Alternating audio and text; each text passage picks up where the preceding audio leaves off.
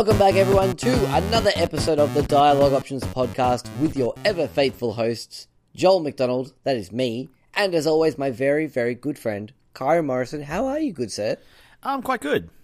Quite Great. good. Good to Apart hear. from the chilling temperatures, I'm good. Yeah, so everyone listening out there, and for you, Kyron, as well, you might hear that I'm a little bit sniffly and a bit snuffly today. I had a pretty big weekend, but I think I've reignited my cold, unfortunately. So that's fun.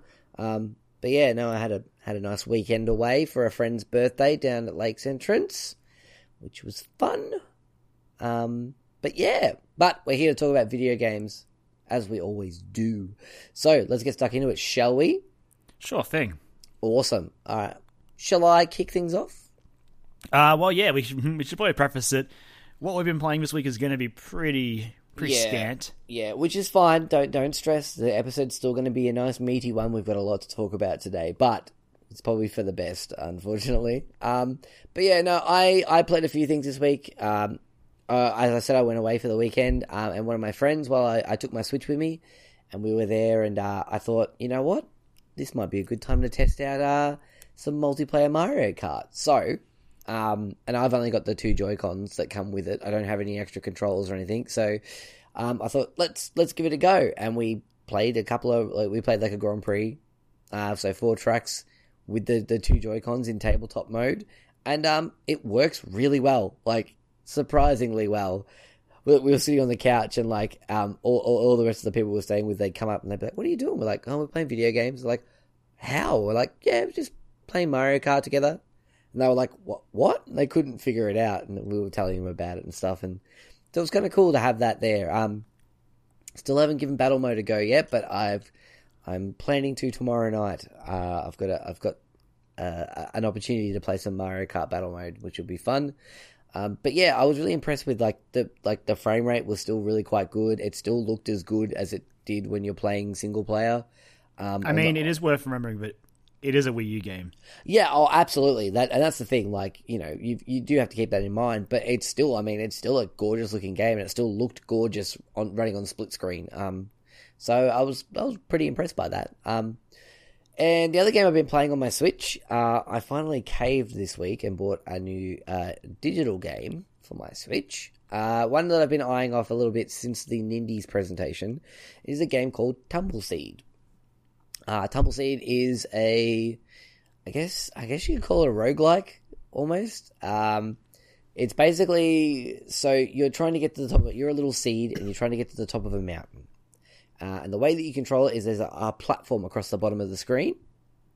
And as you're trying to get to the top of the mountain, you use the left and right sticks to move the left and right sides of this platform. And when you do that, it will cause the seed to roll left or right. It's based on like an old arcade-ish looking game called Ice Cold Beer, I think. Which actually used like a metal ball and like an actual physical platform that you have to sort of control and try and move this ball to the top without it falling through holes. And the same principle here. There's a whole bunch of holes through the thing, and you've got to try and weave your way around them. But there's also enemies that you've got to either dodge or attack. Now, the way that you attack them, so as I said, you're a little seed, and you collect things called crystals, which is basically your currency that you use in the game. And when you get enough crystals, you can use them to plant a flag seed over these little platforms, like a little designated areas on the map. So yeah, you can plant a flag seed, which means if you fall through a hole or whatever, you'd fall back to that point and not all the way back down to the bottom of the current stage that you're at. Or you could plant arrows or spearheads, I think, spear thorns or something. And they basically put little like spiky spears out of you. And if you get enough of those, if you make contact with one of those spears with an enemy, it'll either kill it or at least damage it, and you'll lose that spear. And you can keep trying to attack it, and it'll usually drop some crystals that you can use to keep making things.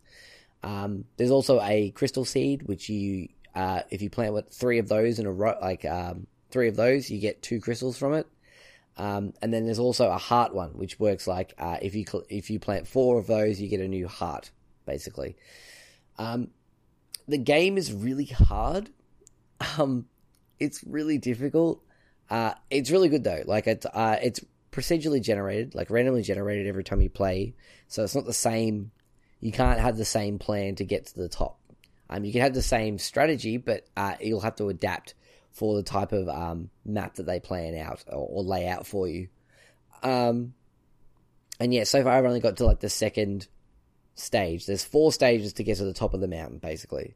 And that's your aim as the seed. And when you get there, you need to plant yourself at the top of the mountain and something will happen. I don't know. But there's like little bits of story in there as well. You can talk to at the start of each stage. There's like a little like town area, and there's like shops you can buy, like power ups, like extra seed power ups that you can use. And there's lots of those. I think there's like 32 different ones or something. And then there's what else is there? There's a quest giver who gives you like little quests that you can complete. And they almost work like a tutorial because it sort of teaches you how to like use the different functions in the game. So one of them's like, make it to the next camp without taking any damage, basically. So, or it'll be have 5 arrows at one time, like 5 spearheads at one time.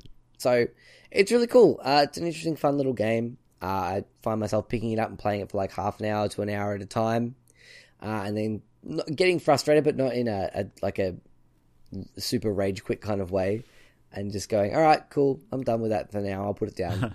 And then like I'll have a think about it, and then like a couple of hours time I'll be like, I'll play some more Tumbleseed, and I'll pick it back up again and give it a go. But yeah, it's definitely a fun little game. If you're looking for something to play on your Switch, it's a little bit different. The art style's really great, the music's really interesting. I can't remember the name of the studio who made it, but it's a really fun little game. So I think it'll run you about $18.50 or something on the eShop. But yeah, it's definitely worth checking out, especially if you like those kind of like press your luck, roguelike kind of games. It's definitely it'll put you through your paces, basically, because the difficulty ramps up. 2 questions. Okay.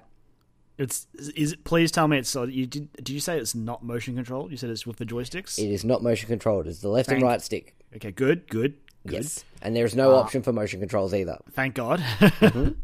I was worried it would use like accelerometer or something like that. Yeah, I thought about it. Please no. I thought about it. I'm like, oh yeah, it could kind of work, but like, I guess it'd make it just like a phone game then, and this sort of feels like a game. Not to discredit mobile games because I do like them. I'm pretty sure you just discredited them, Joel. Yeah, well, you know, but yeah, no, I think it's still I think it legitimizes them a bit more having those physical controls there.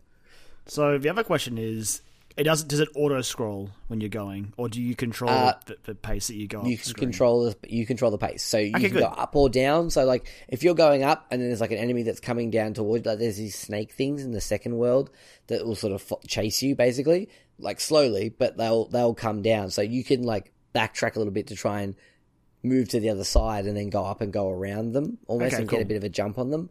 So yeah, you control it. But yeah, there is a bit of a knack in trying to sort of realize how fast, what angle you need to have it at to sort of like get it to roll to the speed that you want, and then like stop it so it'll stop in the spot that you want it to, and then yeah. So it's not a weird control scheme, but it's very intuitive, but it's hard to master. So probably like it's a bit like Snake Pass in that sense, where the very controls much, actually, don't come naturally, but yeah, you got to spend the time to figure them out and lock them down. Yeah, like it makes sense, but yeah, it's hard still. It's very difficult. Yeah, and it can be very frustrating. Like, but yeah, because the reason why I ended up picking it up, I was listening to Lauren from OK Games. She bought it and was playing it, and that was the thing that sort of tipped me over the edge at going, okay, I actually want to check this game out. So, and she was saying that it's frustrating, but not in a bad way. Like, you don't get frustrated when you lose a run. She found herself like she'd keep playing and like, all right, I died. Okay, let's try again and just keep going. You do unlock teleporters as well at certain points. So that if you want to start from the second world, you can. Thank God. It just voids your score for the leaderboards. Who cares? And it doesn't give you a high score at the end either. It gives you like a cross instead. Because at the end, you get like a little stat screens, like how many crystals you collected, what power ups you used, how far up you made it, and your score basically. And you can upload that to the leaderboards. There is a daily run mode as well, which a lot of like roguelikes have. I think Nuclear Throne had one of those, where every day it would give you just like a set thing. And I don't know how this one works, but I remember in Nuclear Throne is like you had one shot. So basically you just see how far you could go in one shot. And when you died, that was it. That was your score for the day. And it uploaded to like a global leaderboard. I assume it'll work the same way in this. Haven't really looked into it yet because I'm still trying to master the game itself. But yeah, it's Tumbleseed. Very cool little game. But that's all I've been playing this week. So, Kyron, what have you been playing? Much like you, I've got an update on a game I was talking about last week, which was Fire Emblem Echoes. Right. Which I am still very much in love with. Still loving the simple, wonderful inclusion of the turn wheel. Right. To negate me just wasting time. Yeah. Which, honestly, at this point, can we just have that mechanic put into any turn-based strategy game? Just going forward. I may have actually finished XCOM 2 if it existed in XCOM 2. Yep. It seems Instead, to be pretty... I just gave up on it. It seems to be the thing that a lot of people have been talking about when they've been discussing or reviewing this game. It seems to be one of the innovations that they've added that seems to be very well received. Yeah, it's just, like... At first, I was worried it would be overpowered, but yeah, just because of that limitation, it keeps it as a valuable thing that you've got to still use carefully, and I just love it so much. Yep. It occurred to me last week after listening back to a podcast that I forgot to actually mention that most of the game is actually fully voiced. Oh. And surprisingly, and I don't mean this in a mean way. But for a Nintendo, put together game, the voice acting is pretty damn good. That's good to hear because, I mean, yeah. I'm enjoying the voice acting. Voice acting is a new thing for the big N. Like they're sort of, this is a new frontier for them venturing into the voice acting world. And it's good to hear that there are some hits to go among the misses. Yeah. I also am, as I'm meeting more of the characters, I'm getting a bit more weirded out that a lot of the female characters, at least on Arm's side of the wall, and Arm being one of the princes, the prince in this game, they're all pretty into him. Right. Like, one of them's just like, yeah, I'll kill for you. It's like, cool. Whoa. Okay. That's fine. Yep. This isn't just like, can we just like work towards this? I don't know. Are you going to kill me? I don't know. I don't trust you. If I can't have you, no one can. Yeah. Yeah. There's a character who honestly specifically feels a little bit too weird. Okay. Like I'm saying that as someone who, honestly, one of my favorite characters from Fire Emblem Awakening was Faja, who, if anyone who's played Awakening knows, she is the weird one who is sort of a creeper, but you're like, it's endearing, I guess. On the character, I think her name is Faye in Echoes. Yeah, she's she makes me uncomfortable. But apart from that, I'm still digging a lot of the characters, and just the combat with just like the little changes to the encounters, that it all feels so much more dynamic. Like just little things like running into combat, moving a unit forward to attack. When the game transitions from top down to combat camera, they'll be running in to fight, as opposed to just like standing statically there. So that's cool. Yeah. And it's just, it's really good. Everyone, please, I recommend giving it Echoes a shot, especially if you haven't played a Fire Emblem, or if you have played Awakening and maybe were like, I don't like this waifu stuff. Please play Echoes. It's good. It just boils it down to a nice compact package. Yeah, and Nintendo has said that the Switch one will be the most beautiful one yet, so I guess get excited for that when it comes out. Please be excited. Please be excited. Yes. But apart from that, Joel. Yes. I have dove into Horizon Zero Dawn. Ah, excellent. I really want to hear your thoughts on this. So what I will say immediately at the gate is, holy crap, that is a gorgeous game. Oh yeah, it's stunning. I actually cannot wait to see what Hideo Kojima can do with the Decima engine, because I think Death Stranding's going to blow my mind. That's the most exciting thing about this game is it's like, oh, every now and then I'll be like, man, this game's beautiful, and I'll go, oh fuck, this is what Hideo Kojima's next game is going to be running in. Like, fuck, holy shit, this is great. Kojima's using this engine, and that is exciting. Yeah, exactly. I'm only early in, so I can't say too much story-wise it's grabbing me, but it's basically so far been playing out as I expected, which is fine. There's nothing wrong with that. Like, it's early days in what it's like a 40-hour game, so whatever. Yeah. Yeah. The one thing I want to talk about is the combat. Okay. Yeah. It's not bad, but I can understand if it's going to sound like I'm saying it's bad, but I don't think it's bad. I just think that Guerrilla Games may have made it a little bit too convoluted. Yeah, you did basically because of like, So I'm not sure if you touched on this when you were talking about it, but it's something that I've noticed whilst playing it.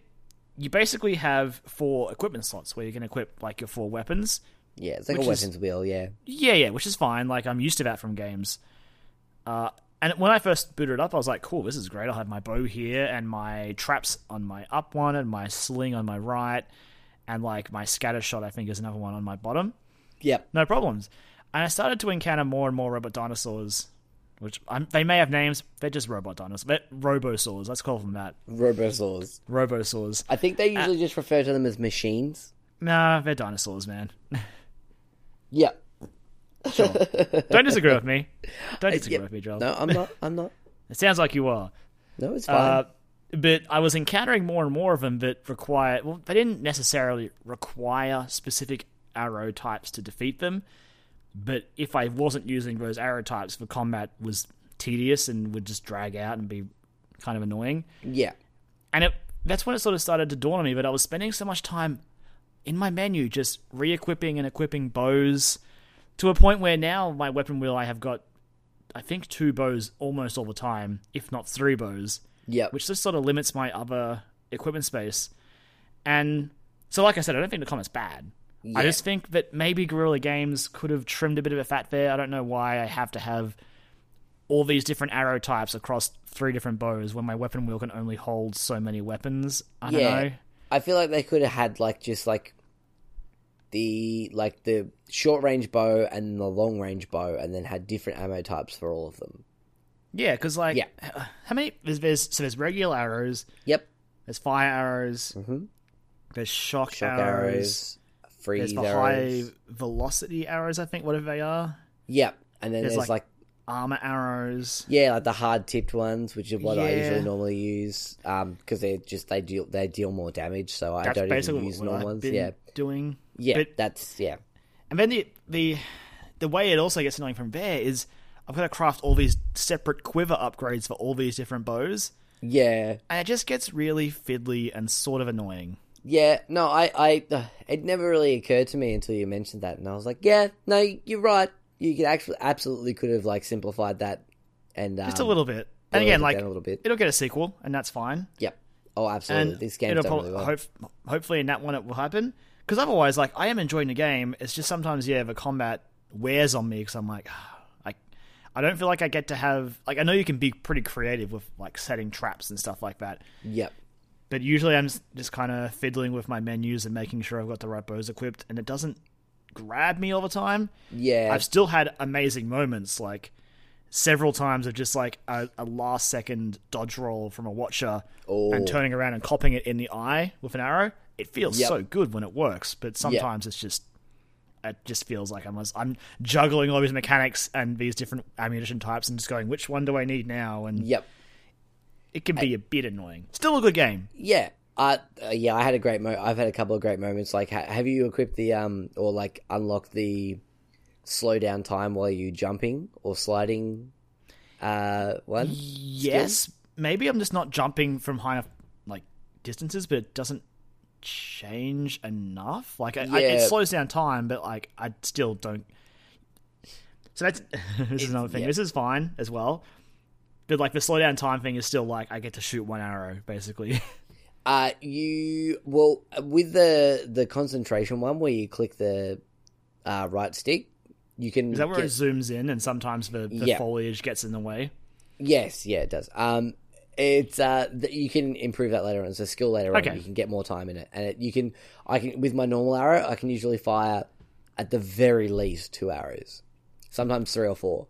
Okay. If you're close up and you're just like you're not like fully pulling them back, like fully like charging them, it'll just like you can like let go a few arrows there. But yeah, the other thing is, again, this is a minor gripe because it's not. I get that Aloy is an archer; that's her thing. Yep. But the melee combat, no thanks. No, the melee combat is not good. I did not mention that, and I wanted to mention that, and I forgot to. It's not great. Up close is just like it's just mashing the one button and like, hoping for the best. And again, like Aloy is an archer, so I do get that. Yeah.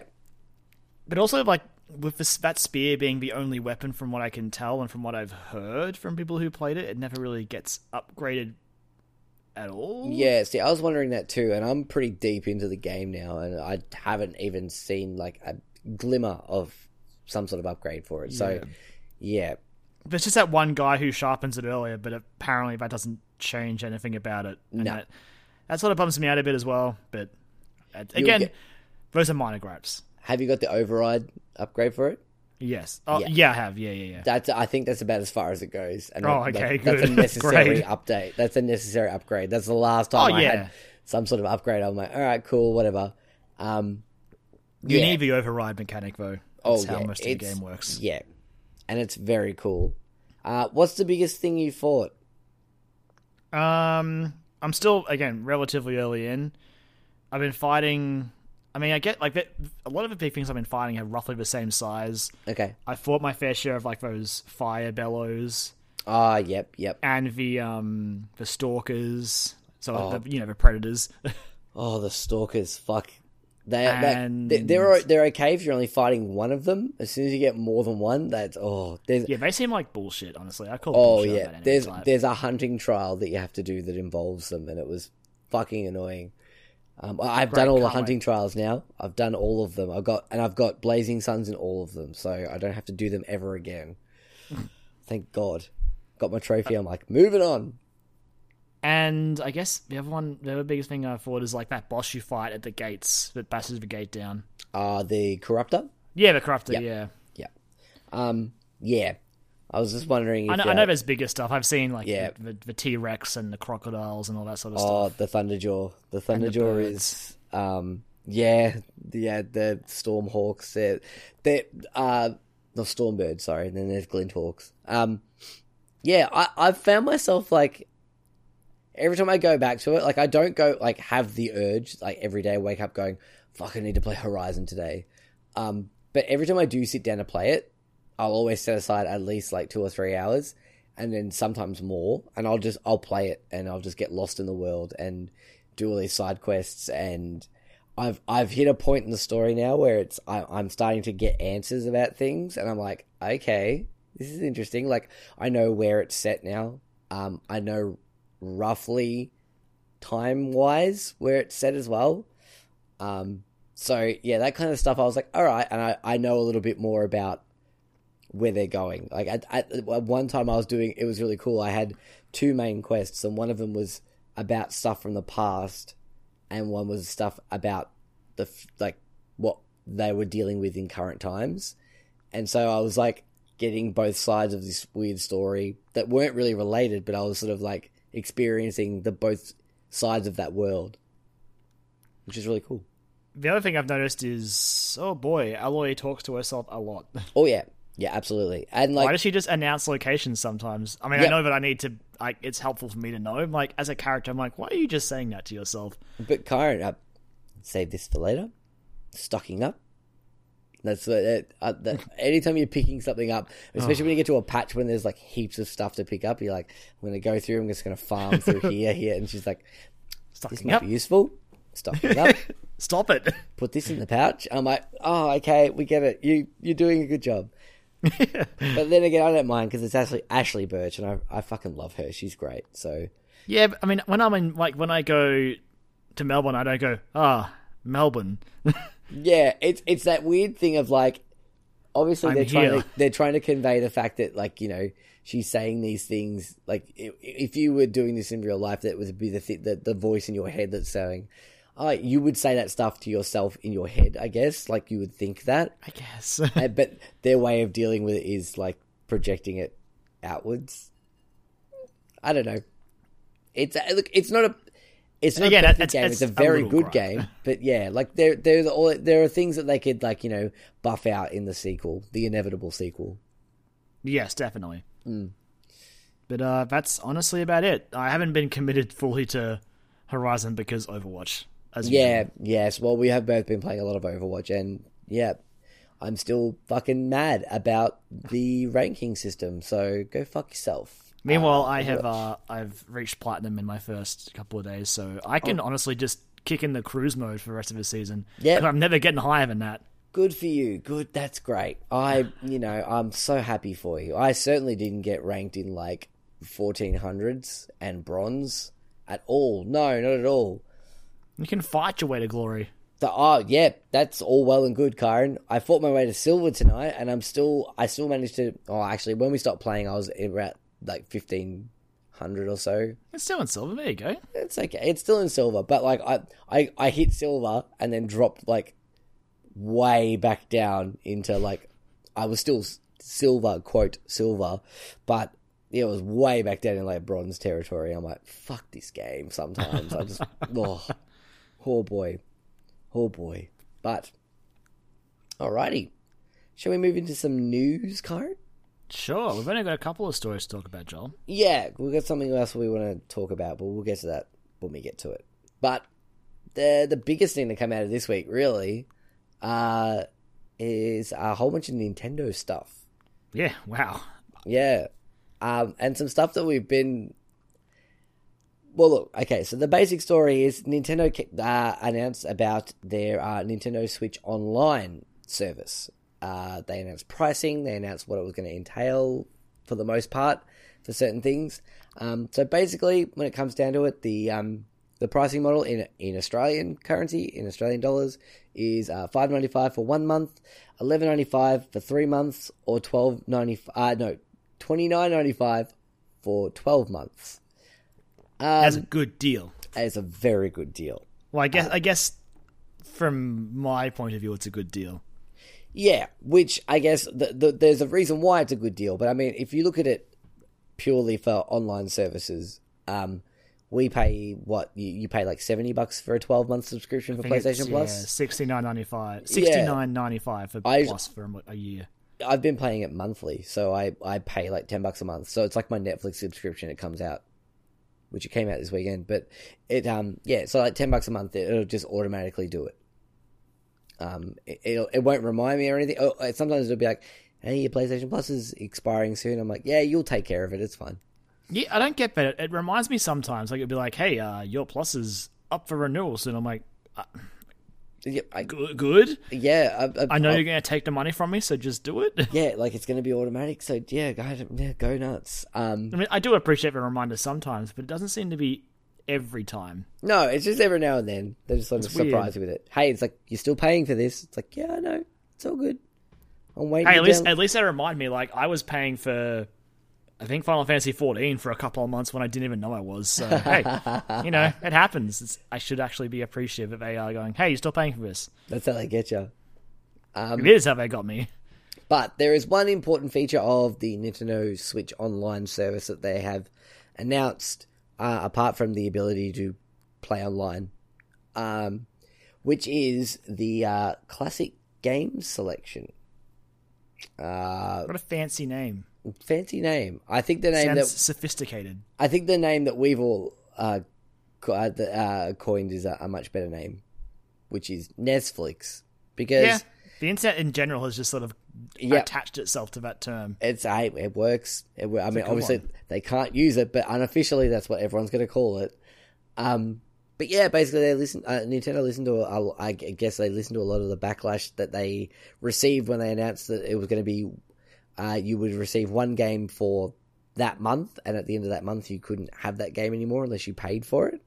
Like, and that's a very weird system, considering how both Xbox and Sony like do their thing. Yep. Especially with Xbox coming out and doing the Game Pass, which they announced pricing for that, and it's pretty reasonable. It is, except when you take into account like the additional cost of Xbox Live Gold. Exactly. So you're paying for it on top of that, which, that's... Isn't ideal. There should be like a tier where they roll them together. Because that's what I like about this system, is it is that feature, like the Games Pass-esque stuff for Nintendo's older games. Yeah. But rolled into the online stuff. Like, it's not two separate things. Yeah, so there's going to be like a bunch of NES games that are available for you to, if you're paying for that subscription service, just download and play to your heart's content. And they're going to have some online features as well added to them. Which I don't know what that is, but I would assume like leaderboards, maybe. I guess like it would be cool if they added co-op to some games though. Yeah, or, like games that were like local co-op would be playable online. Yeah, like I mean, if you play like Super Mario Brothers 3 like together, you just chatting to your friend, you're like, let's play some Super Mario Bros. 3, and you're sitting there, or even in person, and you like got to watch them take their turn, and then when they died, it was like, oh, cool, it's my turn now. Like, yeah, that'd be kind of fun. But so yeah, it's only going to be NES games at first. There's the possibility of the SNES games being added. It'll probably happen in due time. It'll happen after they release it, the SNES Mini. They'll release that first, and then I'll be like, all right, cool, we've got our money from that. By the way, here we go. Here's all the nests. We joke, but I wouldn't be surprised. No, I highly think that's what they're doing. Because gotta sell those SNES Minis when they come out later this year. That SNES Mini, do you think we'll see that? No, we'll cover that next week's episode. Man. I feel like it's not an E3 thing, but who knows? It might just be a thing that they put in the end, and they're like, yeah, there we go. I think the NES Mini was like a random announcement down the road. So. It was like, I remember I was about to go to bed. It was like 4 a.m, and they were like, oh, by the way, this thing's a NES Mini. It looks really cool. I was like, what this? Why you make the same thing that Sega does? yeah. What? I don't understand how. It's $100. What? Okay, sure, I might get one of those. No. But yeah, so. Yeah, and you basically get to keep those games as long as you keep paying for your subscription, which is the same as PlayStation Plus. If your membership lapses, your license for those games sort of gets suspended until you pay for that service again. Yeah, presumably, like I don't know if Nintendo have like completely clarified that, but presumably, if you renew your subscription, you should get the games back. Like the licenses should go back to you again. But I guess we'll find out for sure later. But I'd be surprised if they didn't. Yeah, exactly. It'd be strange, but it's kind of cool. I mean, it's what we've been saying they should be doing for a long time. It's what everyone's been saying. Yeah, has been shouting at Nintendo to basically be like, just give us charge us monthly, and just let us play your old games. And this is definitely a step towards making that dream a reality. Yeah, exactly. Now there's some sort of bad news to it. The service isn't going to be going live until sometime next year. Unlike late this year, like it was originally thought to be. Which I mean, we'll still have online features. Like the features that we need for online gaming will still be there at least. Oh, absolutely. It's just that their full online service that they're like spruiking is not going to be fully functional until next year. Which, yeah, okay, fair enough.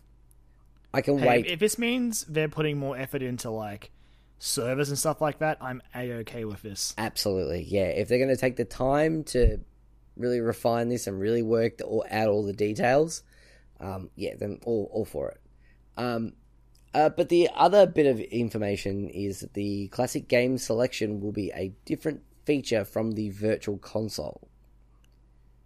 So, for starters, this is sort of like them confirming that there's some sort of Virtual Console. Oh, yeah. They haven't really said that, have they? Everyone's just been going, everyone's assumed that it'll happen.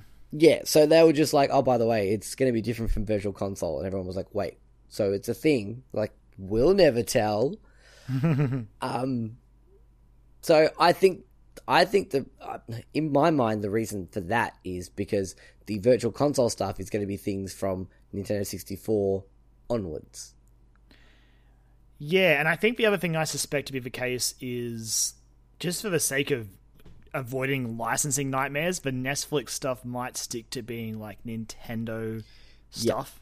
Yeah, I don't know like how the licenses work for some of those old games. It's amazing that they get some of them on the Virtual Console at all. Yeah, absolutely. I think the ones that maybe they've already had on Virtual Console previously, like most of them maybe, but definitely those first party games, obviously they're going to show up. They'll be the crowning jewels in the collection. So it also is a nice way to give your customers another option to give you money if they don't want to pay for for online.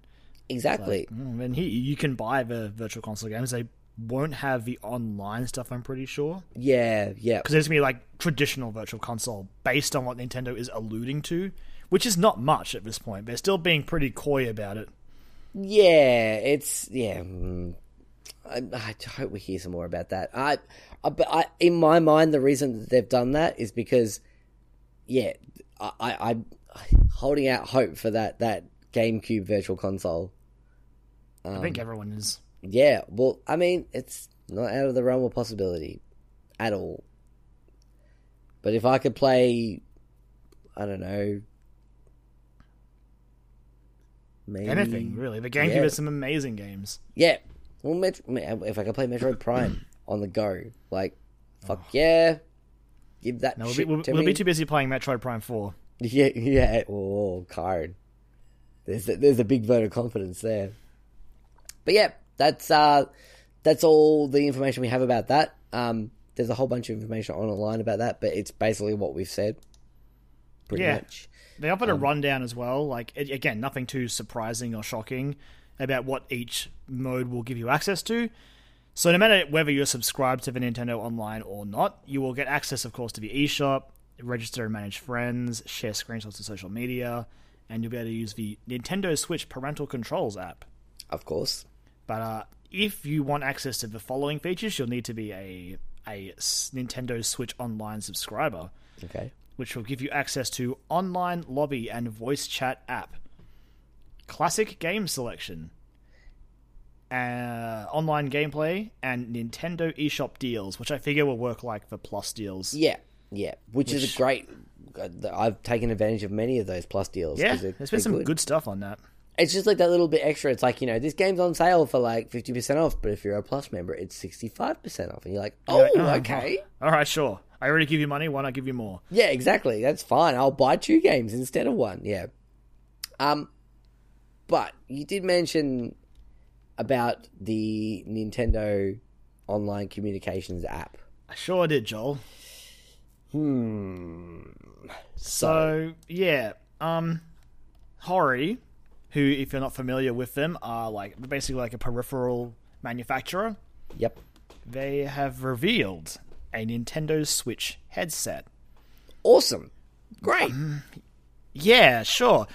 Awesome is an interesting word to use because according to like the instructional like images and the art that comes with it, the headset itself ships with a mixer that you can plug your headset into, and then from that, so your headset plugs into the mixer, and then the mixer plugs into one cord goes into your Switch, and then the other cord goes into your smartphone. Which is seemingly reconfirming what Nintendo had already hinted at, basically, like they wanted to do voice chat via a smartphone app. Yeah. But just looking at the image, I can already just see me going, yeah, nah. It's like, if we were to do that, and like we were out on the go and we were wanting to use the voice chat function, no, we'd just download Discord. You can get Discord on your phones, yeah. And it's free, and it does the same thing, and you just need to have that connected to your head while you're playing the game. If we're at home, I'll just use Party Chat on PS4, thanks. Like, yeah, absolutely. Like, this system, I mean, hey, mate, I can't guarantee it's bad, because I haven't tried it, but just looking at that image, it doesn't look great. it seems unnecessarily complex. Like, it seems unnecessarily over the top, and just they're like, look at what we did. Like, you know, it's like the little kid coming home with like a macaroni picture they've made at school. It's like, oh, that's a good effort. You've done. We're gonna put that right on the fridge, and then like a week later, it's in the bin because it's awful. But you know, it just seems a really bad misfire on their behalf if this is the way they're going. Unfortunately, again, we shouldn't be surprised. They did already say they were going to do voice chat via a smartphone app in the past. Yeah. So this isn't a surprise to anyone, unfortunately. Yeah. The headset itself comes out in Japan, or presumably everywhere, like internationally as well. But it comes out alongside Splatoon 2. Yes. Which, again, like maybe if you've seen the headset art, it is very much Splatoon inspired, and even features an inkling. So, well, look, having said that, the headset itself, I really like. I think it looks great. Nice. I don't know how comfortable it would be, but it looks nice. Yeah, I remember having, like, years and years ago, I had a pair of headphones that were the same sort of style, like around the back of the neck and clip over your ears sort of job. And they were comfy enough. I really enjoyed wearing those. So, but if you like you said, it comes out the same day as Splatoon 2, at least in Japan, but apparently it has a feature that will recognize that you're using that specific headset in game and will equip it to your character. Which is, again, nifty. I'm very interested to see how many people I'll actually see with the headset on. Exactly, yeah. Yeah, like that's the thing that's like, you know, players could just visibly see how many people are actually using this thing or how many people have bought it. I'm not sure. I mean, it's possible that it could be an equipable. So maybe you'll be able to take it off. I don't know. Yeah. But, I mean, that's kind of an interesting idea, I think. I think that's cool. Like having like, you know, that peripheral having some sort of in-game loot, essentially. Hey, it's Nintendo's way of doing things, all right? Look at Amiibo. I mean, look, let's just be thankful that they've listened to everyone about the Netflix stuff. Let's just be thankful for that. I guess this isn't confirmation that this is how all this stuff's going to work. There could be a simpler option. This could be just this headset, yeah. Yeah, maybe there'll be an option, but doesn't need a mixer. Yeah, smartphone at all. But like, it doesn't bode well at this point. No. Like, this could just be that headset, and it might just be that headset's not a good headset. Like, Nintendo could release a first-party one that's, like, you know, a lot more streamlined and a lot more simpler, but who knows? And you know what, Joel? What? This is definitely a step forward from We Speak, or whatever it was. Yep, you're not wrong about that. That weird microphone that came with that Animal Crossing game on Wii, was it? Was it an Animal Crossing on Wii? Oh, I swear there was. You know what? I'll Google it. But I swear... Yeah, no, it was like Animal Crossing City Folk or something. No, Oh, was it? I swear that City Folk was the GameCube one, and that had a microphone for it. Oh, Joel. I'm going to Google Animal Crossing... Okay. City Folk, and we'll see what pops up. Because New Leaf is the DS one, the 3DS one. Yep. Oh, City Folk... So City Folk was a Wii game. Okay, yep. Fair enough. Oh, man, you had me sweating bullets there. Yeah, no, I thought that I was getting my wires crossed. This cold's doing my head in, literally doing my head in. So I think that came, like, there was a peripheral for, like, voice chat and that. And it was just this weird microphone. Ugh. That sat in front of your TV, I'm pretty sure. I don't know. Yeah. We're getting closer. This goes on our head and resembles a headset, so we're there. Yeah. We're getting closer, Joel. And you can use it in-game for in-game party chat. Well, hey, man, we haven't specified party chat. But yeah, no, I suppose so it could just be regular voice chat. Oh, okay. I want parties. Like, ever since party got put on PlayStation, like, I only want party chat. Oh, party chat is just the best. It is. It's the best thing. It's so good. But, I mean, I maybe we'll see a little bit more about that next week. See, I can't help but feel dubious, considering they've gone through the detail, like, what would have been, I assume, the announcement. Like this, I don't know if we'll actually hear about this at E3. It's just like that's been... Maybe we'll hear... information. Like, maybe we'll hear more about, like, the voice chat stuff in general, like how it's going to work. Consider, like, maybe call me being a bit too optimistic, but like this information, they may have chosen to put it out like this because they want to focus on the games at E3, right? True. Yeah. Like, maybe they felt this would just bog down their presentation too much. I feel like if they're going to... Look, because they're obviously going to talk about Splatoon 2 next week, so in a bit more detail. So I feel like they would have to mention it at least, or demonstrate it at least. At least spend 30 seconds going, this is how you connect it. This is what you do. There you go, guys. And then move on to the next thing. Yeah, well, I mean, because the service doesn't go pay to use until next year. Yeah. But they have said there'll be a free version of the app to trial sometime this year, I think. So that could happen around Splatoon 2.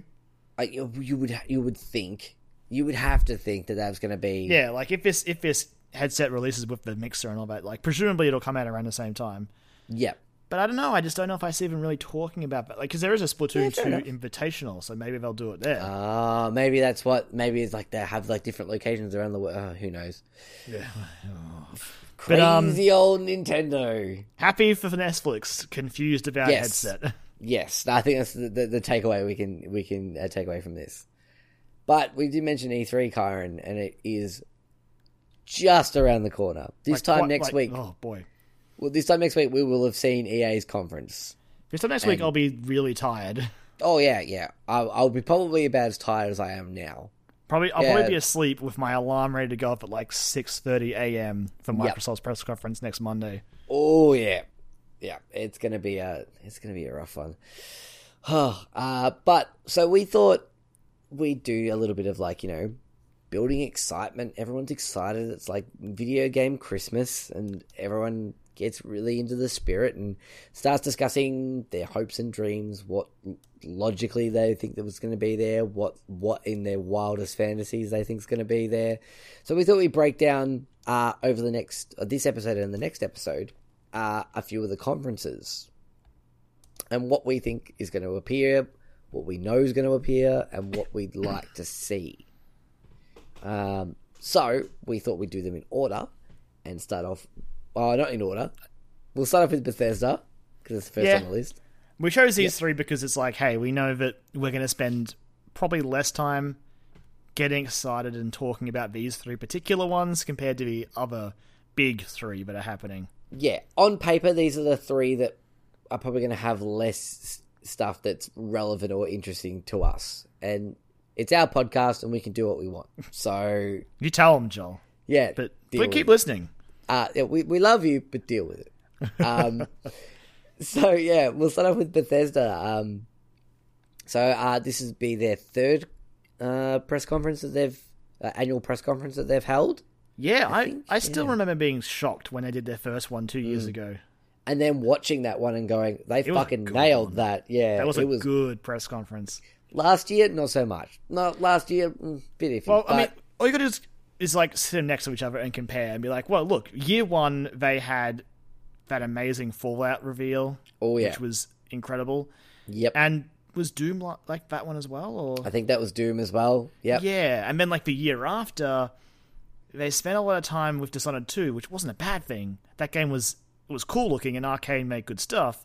Exactly. But just how they sort of handled the stuff toward like the stage demos and all that, like, was just cut up and weird and didn't flow very well. And they treated it like it was a Fallout game, but it doesn't have the wide commercial appeal of a Fallout game. And like Fallout, much like Elder Scrolls for Bethesda, is a weird thing where everyone has played probably Fallout at some point. A Fallout game. Yeah, specifically, no doubt 3 or New Vegas, Yeah. Or even, like, there's some people out there who only played the original, like, top-down ones, which weren't Bethesda. No. Exactly, but, like, people know Fallout. People know the name, they know the setting, they know the whole feel for the game. So then, like, to have them come out and try to sell Dishonored 2 in a similar way, and all the gross pre-order stuff didn't feel as fun or jolly that time, and it was just, it was a weird feeling conference. Yeah, it was bizarre. Like, everyone sort of walked away from that one going, okay, all right. I guess we can only go up from here. But It had that cool intro though. yeah, that cool intro was great. I did enjoy that, and the stuff they did talk about was good. Like, there was some good stuff in there. It was fine. I just wish Bethesda would stop trying to be the next EA or something like that. Yeah. Or the next Activision, because they've got their card game, which is Yes. Hearthstone, but not. They've got Quake Champions, which is a hero shooter, sort of like Overwatch, but not. And yeah, maybe carve out your own image, like you did with Elder Scrolls and Fallout. Like, yes.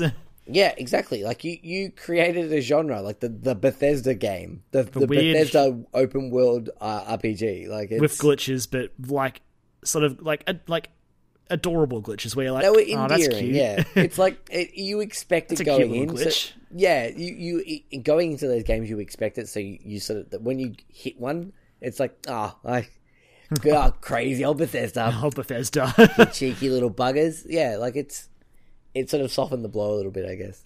But so we've got a list of things that we think might appear there, and that we highly think are going to appear there. Starting off with Fallout VR, which is something they talked about last year in their conference last year. They were like, yeah, we're developing Fallout for VR, and everyone was like, great. Like, it's playable on the show floor. It's like, great. And we never heard anything else about it since then. So I guess the question is, like, do you think Fallout VR is going to be a new experience or just like a tacked on thing for Fallout 4? Well, I think the way they were describing it last year was like I think that one of the follow-up articles, the very few ones, I think they said something about it being the full game experience in VR. So, I mean, it's not entirely impossible, but yeah, it seems a pretty big undertaking for something that is still a pretty high price commodity. There's a lot of game in that game. There's a lot of game in that game, and there is not a lot of VR units out in the public, I guess. Really, when it comes down to it. And let alone like actual systems that could run it efficiently. Presumably this will be a PC thing, right? Well, yeah, you would think so, wouldn't you? Because let's be honest, like Bethesda games already aren't super optimized for console. Yeah, that's true, I suppose. But I mean, like they do have a bit of a partnership, a little bit with Sony. So I mean, I guess the PlayStation VR might not be completely out of the question. Maybe. But I mean, I think we'll see that this year. I think they'll come out with that. It's a pretty safe bet to save it, and like it'll probably get people excited. If it is the original game, I do wonder how many people are willing to jump back in to that experience to play the whole game again. Yeah, it'll be interesting. It will be very interesting. I mean, obviously, we're years and years off a new Fallout announcement, so Fallout VR, I guess, keeps it in people's minds. Yep. You know, it keeps that big name rolling, that big train rolling. This will be like middle of the conference thing, where everyone's like, cool.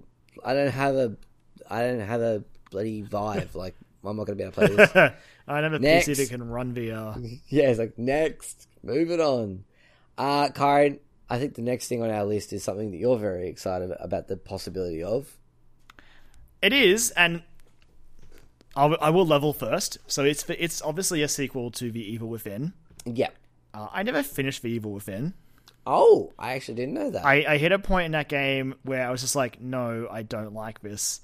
Where it was a really annoying part in a mansion where there was just basically a boss that could insta-kill you who teleports towards you, and it was just really annoying. Oh, okay. But up until that point, I love the game. I almost picked that up in this digital sale as well this week. I was like, I really should play that game. It was a game that I was really interested in. It's good. I really should go back and go past that point. Yep. But like up until that point, I loved it. I love it. Like the story was really weird but interesting, and it's cool to see a survival horror game from Shinji Mikami still out there.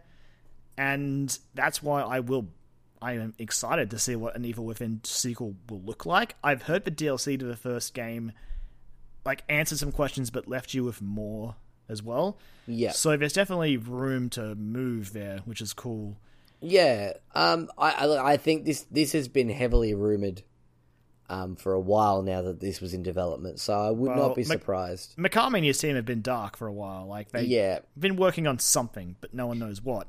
And Pete Hines, as I'm pretty sure, said that the first game was successful enough and would potentially get a sequel, so I wouldn't be surprised if it happened. It seems to have a big enough following, because like this was pretty big news. Like when people were every time someone has a new bit of information about a potential sequel to the game, like people are like, "Yeah, awesome, Evil Within, that's great." Like, I mean, Mikami is basically the master of survival horror, man. Exactly. He gave us Resident Evil. Mm-hmm. Yeah, I mean, and Dino Crisis, Dino Crisis, and Shadows, or that mixture game. Like that he did with like Akira Yamaoka and Shadows of the Damned. Shadows of the Damned, yeah, one. With the talking gun.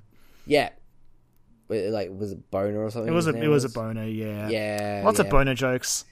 It was lots of dick jokes. It was a Suda51 game as well. So yeah, that's who it was. Yep, that's the other guy. Yeah, Suda51, crazy bastard. Which if you like those three guys, like that game is a good time. Yeah, I started playing it. I never really got into it, which is strange because it seems like a game right up my alley. But I think it's kind of cool. I dug it.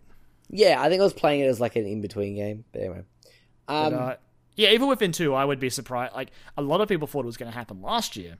Yeah, and it probably would have been I probably would have made that conference a little bit better. Yeah, it's just I'm interested to see where they take it. I will always have a soft spot for a game that's like, hey, I'm survival horror. I'm like, good, more of you. Give me all of that, yeah. Survival horror can sell money, can sell units. I will take 2. Yeah, so I think I would be very surprised. This would be a good... Do you think this should be a Fallout style part of the conference, or should it be its own little? It's going to depend. It depends which one, like when it's going to come out. Really, yeah.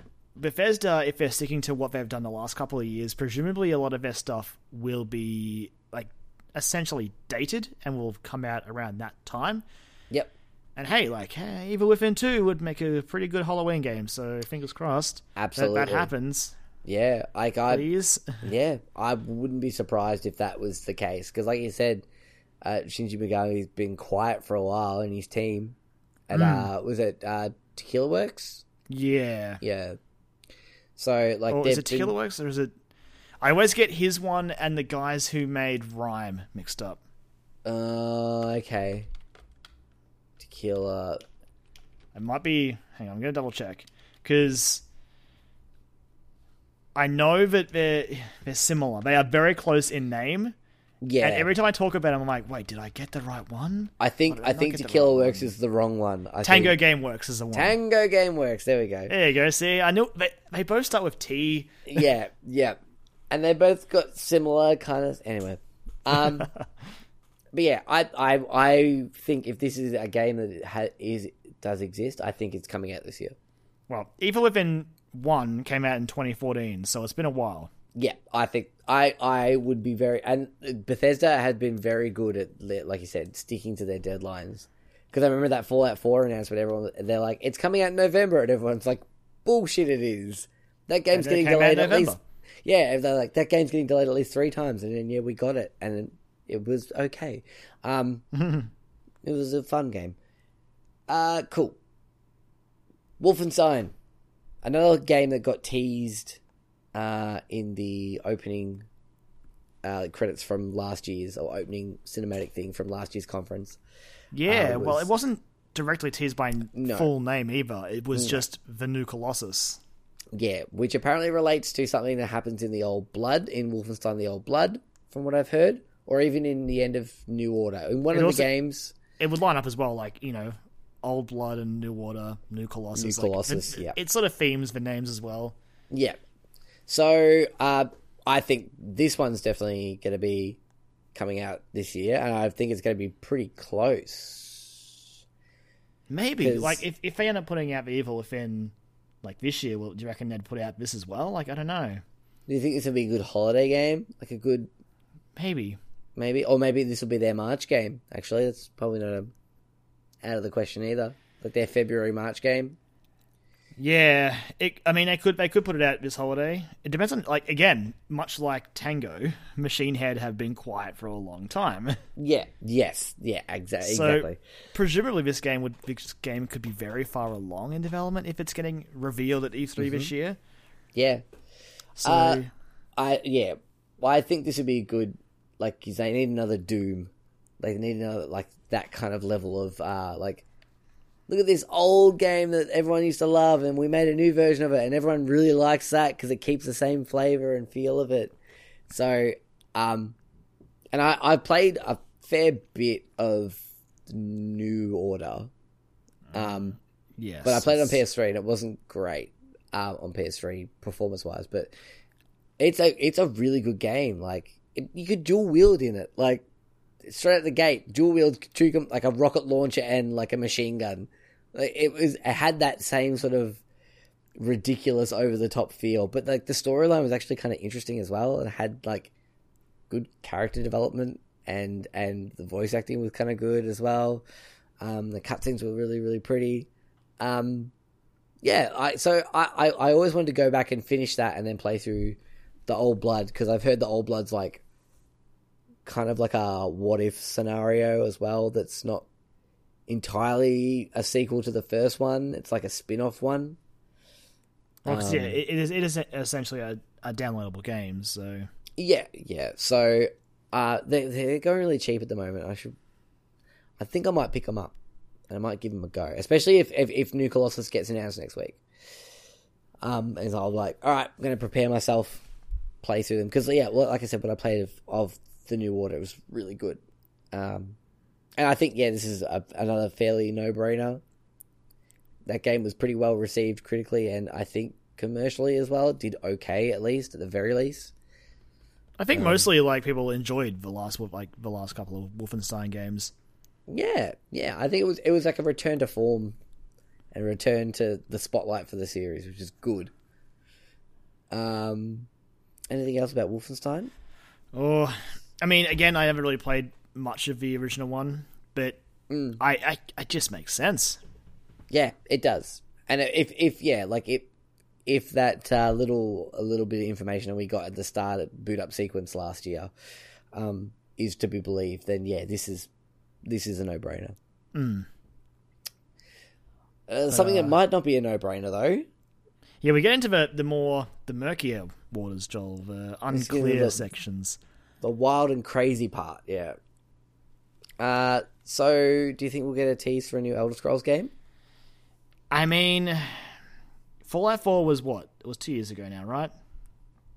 Yeah. It was the end of 2015, yeah. Yeah. I think I wouldn't rule out a tease for it. I don't know if that tease will be anything more than like maybe a logo if we see anything. Yeah. I don't know. Like it's still for how long Bethesda spends on their open world games, like it feels too early, if that makes sense. Yeah, I think it feels too early. I think we'll get like a 30-second like logo and a name for it, so we know, this is the name of the new Elder Scrolls game. We can look forward to that. I think like recently Todd Howard, I'm pretty sure, talked about what they were like. They got 3 new games in the works. Yeah. Okay. But again, this is like, I think this is first came out a few months ago now. I can't remember the exact sort of time frame, but basically the last we heard of them was Todd Howard said they had 3 new games in the works, but no new Elder Scrolls news. So okay, I don't know if that means they haven't started the new Elder Scrolls yet and they're working on new IPs. We know that there's an Elder Scrolls 6 coming, obviously, because of course, Skyrim was insanely popular. Absolutely, yeah. That game is that game was a phenomenon. Do you think we'll see the Switch version in the Bethesda one? Actually, that's not a bad That's not a bad. Either we'll see it there, or you will see a tease of it there, and we'll get more information at the Nintendo Direct. Or we'll see it there. That's honestly, actually, I forgot that was even a thing. Yeah, I did until just then as well. That's a fair point, and like give it a date, and that could fill the Elder Scrolls slot, I guess. Yeah, and they could tease Elder Scrolls 6 from that if they chose to. Yeah, be like do the but one more thing, like, and then have like zoom in on like a mountaintop, and then a dragon flies up, and then Elder Scrolls 7. 7? They're skipping 6? Joel. Elder Scrolls 6, sorry. Joel, they're skipping 6? Yeah, they are. Okay. Yeah. You heard it here first. Yeah. Elder Scrolls 7 will be the next Elder Scrolls game. My dad works for Bethesda. My dad is Todd Howard. And he told me. Really? Yeah. Little bit I have so many questions for you. I can't answer them. I can't. But you can tell me all this information? I shouldn't have said that. He sent men for me now. This is getting weird. He sent men for me? Yeah, top men. Very specific set of skills. Yes, exactly. I think that's actually not a bad idea. The Switch version. That'd be cool. I'd be for that because, again, I've said before, Skyrim's a game I never played, and I'll pick up the Switch version. I'll play that. I hope it runs well. That's the only thing I hope. If it runs at like 3 frames a second, I'm not going to fucking bother. But like, if it runs competently, like, yeah, sure, I'll give that a go. That'd be fucking great. Fingers crossed. But that was it was a thought that just smacked me in the face as I was looking for information about Bethesda making 3D games. I just realized, there is a Switch version of Skyrim coming. Yes. And the last little bit that we've got here for Bethesda that we're considering is a new IP that is a... This is a very out there rumor, and I would not take it too seriously, but it's interesting to consider. Yeah, it is interesting. If it is a thing that exists, I'm kind of intrigued. There's apparently another open world RPG Bethesda game out there. It's apparently called Starfield. And it's going to be set in space. It's going to be open world, all that kind of jazz, and have all those kind of tropes. There's basically, from what I read of the rumor, it seems to be like the Mass Effect killer that they're trying to go for. You remember I said earlier, Bethesda, about being your own person, your own company? Yeah, this isn't it. It isn't it. But having said that, I'm intrigued if they can pull it off. Because the other part of this weird leak that was on a NeoGAF post, on a thread on there, the other part of it was that this was a way to tie it all into the one storyline, and when I say all, I mean Fallout, Elder Scrolls, and this Starfield. I don't like that idea. Apparently, the way it's supposed to go is Fallout was like the beginning. Starfield is the middle, and Elder Scrolls is like set in the very, very far future. I don't like this. I think that's a far stretch of something that they would do, but I mean, it's one of the things in the rumor that sets my alarm bells off and goes, "Yeah, this probably isn't true." Yeah, but I think it's interesting to consider, like, the possibility of Bethesda doing a sci-fi open world RPG. Really, absolutely, yeah. It's something they haven't done yet. Like, really. Like, they haven't really delved into sci-fi all that much. I mean, Prey. That's Arcane, not Bethesda themselves. But, yeah, it's true. Yeah, that's not in-house. Yeah, I don't know. I guess we'll find out. Yeah, like I said, like, there's a part of it was a rumor that I really don't buy, and it's towards the bottom of a rumor where it suggests that they're making a Game of Thrones game, which I very much don't think is happening. No. But Telltale's surely still got that license. Yeah. They won't do it. Yeah, they won't do anything with it. But yeah, well, I don't buy this rumor. I think it's interesting to consider the fact that Bethesda could be making a sci-fi open world RPG. Like, it's an area they haven't really gone to, and an area that makes sense, like, for their style of game that they make. Yeah, well, given like sense. after No Man's Sky sort of had huge planets and space travel and all that. And now we've got Elite Dangerous coming out. Well, it's already out on Xbox and PC, but coming to PS4 this month with like space travel and all this other stuff. So, you know, Bethesda wouldn't be crazy for looking into it. But I do doubt this rumor is true. Yeah, I kind of want it to be true because I'd like to see what they do with that. But yeah, I don't think, if it is true, I don't think we'll see it this year. But who knows? I mean, that could be their ace in the hole. That could be the thing that they pull out at the end and go, surprise, motherfuckers, this is what we got up our sleeve. Who knows? Maybe. Like, again, maybe. I want to believe that they are doing something interesting and sci-fi-ish, but if it is, I don't know, I can't buy that rumor. No. All right, Electronic Arts, EA. Lots of Star Wars. Yeah, I think that's probably the point we should start on. Star Wars. Yep, lots of Star Wars. We already know, but I think they'll treat Battlefront 2 like they treated Battlefield 1. I think they've already said that they're doing a 40-player... I think I read somewhere over the weekend that they're doing a 40-player actually, yeah, I think after their conference. Yeah, so so they are doing just the like same Battlefield thing. 1. Yeah. Hopefully less celebrities. No, there's going to be more. You know there's going to be celebrities. More. There's going to be so many. Will they let Snoop Dogg keep his suspicious smokable thing? Yeah. They won't let him keep it. He'll be there. Actually, no, he might even turn up. He might be sad that he's not allowed to smoke inside anymore. Sad Snoop Dogg. If we get to EA's conference and an EA player is set outside, we know why. Is he even called Snoop Dogg anymore? I don't think that's his name, is it? No. Has he gone back to it? He was Snoop Lion for a while, but I feel like he's like a combination of the two now. I don't even know.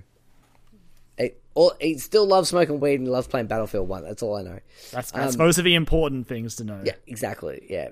But yeah, I think we'll see a lot of Star Wars. We'll see a lot of Battlefront. I hope we see like a really cool campaign trailer. Like we had that one that came out a few months ago, and that was interesting. Yeah. But I want something more to bite onto. I'd like to see like a piece of like the campaign, like a gameplay. Their gameplay demo would be a piece from the campaign. Show like I don't think it's going to be though.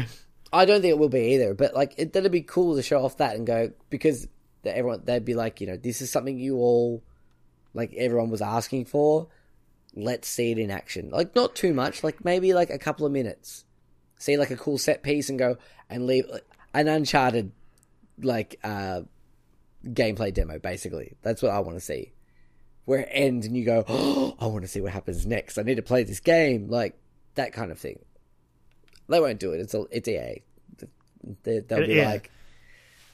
be like, it's Star Wars. You love Star Wars. You're going to buy it next. Like that's probably what it'll be. Do you think we'll see Amy Hennig's game? We have to, right? We have to see something. We have to see something that's more than 5 seconds of a guy walking out of a bar. Like that's and then just to see a montage of people working at desks. Yeah. We need to see something. We need at least a name for the game. A name would be good. A name and some vague details about where it's set and what it entails. Like not heaps, just one paragraph. Honestly, I need just even like a minute of gameplay more than a name. Honestly, yeah, like you can call anything something really. Doesn't make it real. Yeah, I'd be happy with a trailer, like even if it's a CG, like mostly CG trailer. No, I need gameplay. I need gameplay. Yeah, I suppose. It's been a long time. I honestly think I'd be happy with just like a CG announcement trailer, maybe a little bit of gameplay on stage, but yeah, CG announcement trailer with a name, and so at least we know what the game's going to entail. That's what I'd be happy with. If it is revealed, if they do show it, I don't know how much they want to show because it's definitely not coming out anytime soon. Oh God, no. Especially with Battlefront 2, like this holiday, like it would be too much, I think, to put two Star Wars games out around the same time. It'll come out before the Han Solo movie next year. Ooh, you're saying that? Are you going on record? Well, it'll come out around the same time. Do you think it'll be a Han Solo game? See, that's the thing, because it's rumored to be about like a roguish I mean, here's the Han thing. Solo-esque character, isn't it? Let's just level it here. Everyone knows it. Han Solo, and just like being a smuggler or like in general, is the coolest thing about Star Wars. Oh yeah, yeah. He's easily the most likable character in Star Wars. Yeah, which is strange because he's a fucking dickhead. He's a jerk. He's a massive jerk. He's a jerk. I think he like you can see he's got a big heart in there. Oh, absolutely. Yeah, he's that's a jerk. why he's so good. Yeah. So I think I think that's I don't think it's going to be a Han Solo game, so to speak. I think it might be in the same world as Han Solo, if that makes sense. The same vein as Han Solo, and I think that's why they're not saying anything about it. And then from E3 onwards, this is the point where they're going to start kicking off the marketing campaign for it, leading into that new Star Wars movie. Because it seems to be that they're trying to have a game come out for every new Star Wars movie. That's a good point, actually. That's a very good point. Like, why wouldn't you? Like, to build hype about your game, you have hype about the movie, so people who are going to see the movie will buy the game, and vice versa. It all plays into the one money making machine that is Star Wars. So it's a very efficient money making machine now. Let's be honest here. Yeah, because anytime any one of us sees something new, we're just like thrusting our wallets into the screen, going, take it all. So yeah, that's my opinion. I am going on record as saying that I think it's going to come out around the same time. Hearing you say that does make me believe. Like, we didn't get a new Star Wars game with Rogue One, but we did get new DLC, didn't we? We got DLC for Battlefield 1. Yeah, so for Battlefront 1, sorry. This would make sense, actually. I think you might be onto something here. Yeah, that's just I've just got this little feeling that that's what they're trying to do, and the fact because that the teaser that we saw, like the split second, was him and Mos Eisley, wasn't it? Yeah, Mos Eisley on Tatooine. And you see what was it the Falcon that flew across at the end? I don't remember. It's been so long since I watched that like half a second clip. Yeah, there is a ship that flies over, but I can't remember. I don't think it was the Millennium Falcon, but there is a ship that flies over at one point. What if you're chasing Han Solo? Oh, Kyron. For Jabba the Hutt. Oh boy. Oh, that's got me way too excited. I need to move on. You can have like young Han Solo from a movie. Oh my god. I don't know. Like, I think the more I think about this, the more I think that you are probably onto something here, and that could put it as like a late release next year, actually. Yeah. Wow. It just I have this feeling that the game is something that's sort of vaguely related to or in the same vein as the Han Solo character. But here's the thing. If that's the case, Mm-hmm. There's been a growing trend for a lot of these press conferences, like, I guess mostly Bethesda and EA, where they show more stuff for games that are close to coming out, mm-hmm. and are more likely to just drop little bits for stuff that's a ways off. So I think if that's the case, we may just see like a trailer for this game. And like I said, I would be okay with that as long as I see a trailer, a name, and like a paragraph, like in the press notes afterwards. There's a paragraph of information about it. Or Amy Hennig's there, and she's like, "This is our game. This is what it's about. This is what you're going to encounter. Here's a trailer. Please look forward to it." Like, you know what I mean? Like that's what yeah, that'd make me happy. Yep. Just no people totally at desks, please. Yeah, fuck no. No, don't do that. Oh, anyway, back to things I think those will be the only two Star Wars games that we get at this point. Like, we might get a mobile game. We might get a... I don't know if EA will dedicate stage time at E3 to a mobile game. That feels like more of a press release thing, maybe, or like on a side stream somewhere. I want to say they've done it in the past. They covered Galaxy of Heroes and they covered like their MOBA, their MMO. The Old Republic. There was I swear they talked about, not in depth. It wasn't like they didn't take up much time, but they did talk about their mobile stuff. Oh, because EA have a big mobile like operation, or they used to anyway. I think they're still doing a lot of stuff. Now I'm scared again. Yeah, so I think because there's the one that's where you collect the card battler one, basically. Yeah, I tried playing a little bit of it, and I was like, hey, this is okay. It's fine. I don't need to play this anymore. But Kyron, I'm excited for one thing that we know is going to be there. There's a new Need for Speed game coming, and we got a trailer for it on the weekend. And it actually leaked like hours before the trailer as well. Yeah, it did.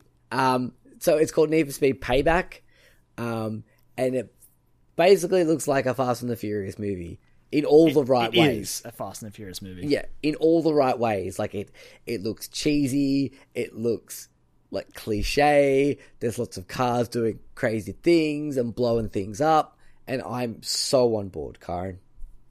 I'm so on board, and I'm excited to see more of it. They have said things about it's going to have a lot of player customization. It's set in another fictional location. A lot of people thought it was going to be set in a real life location because there was a teaser image that came out, and it looked like there was like the Seattle Space Needle in it. And so people thought it was going to be set in Seattle. But yeah, it's going to have 3 playable characters looking to take down the House, a cartel that run the casinos, criminals, and cops of Fortune Valley. So apparently there's going to be you can play as cops and the good guys in different modes and things like that as well. So bring back that hot pursuit stuff, which yes, thank you, and most wanted as well. Lots of car customization. One of the pre-order bonus cars is the Nissan 350Z, which is the poster car for Need for Speed Underground 2, and it's one of my favorite cars, and I love it. So, but don't pre-order because I'm not going to pre-order. I'm not going to pre-order. But if I can buy that pack, it's called you'll be able to. You'll be able to pack. buy it the day after it comes out. I'll buy that. It'll come with like the day one edition, so it'll be fun. It'll be fun. But yeah, I'm excited for that. There's a trailer out for it. You can go and watch it.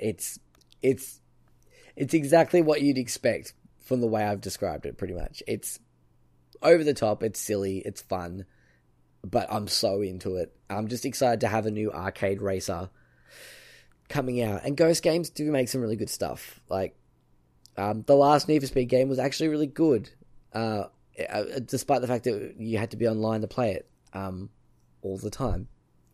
But it had like cheesy FMV cutscenes, and I love that shit.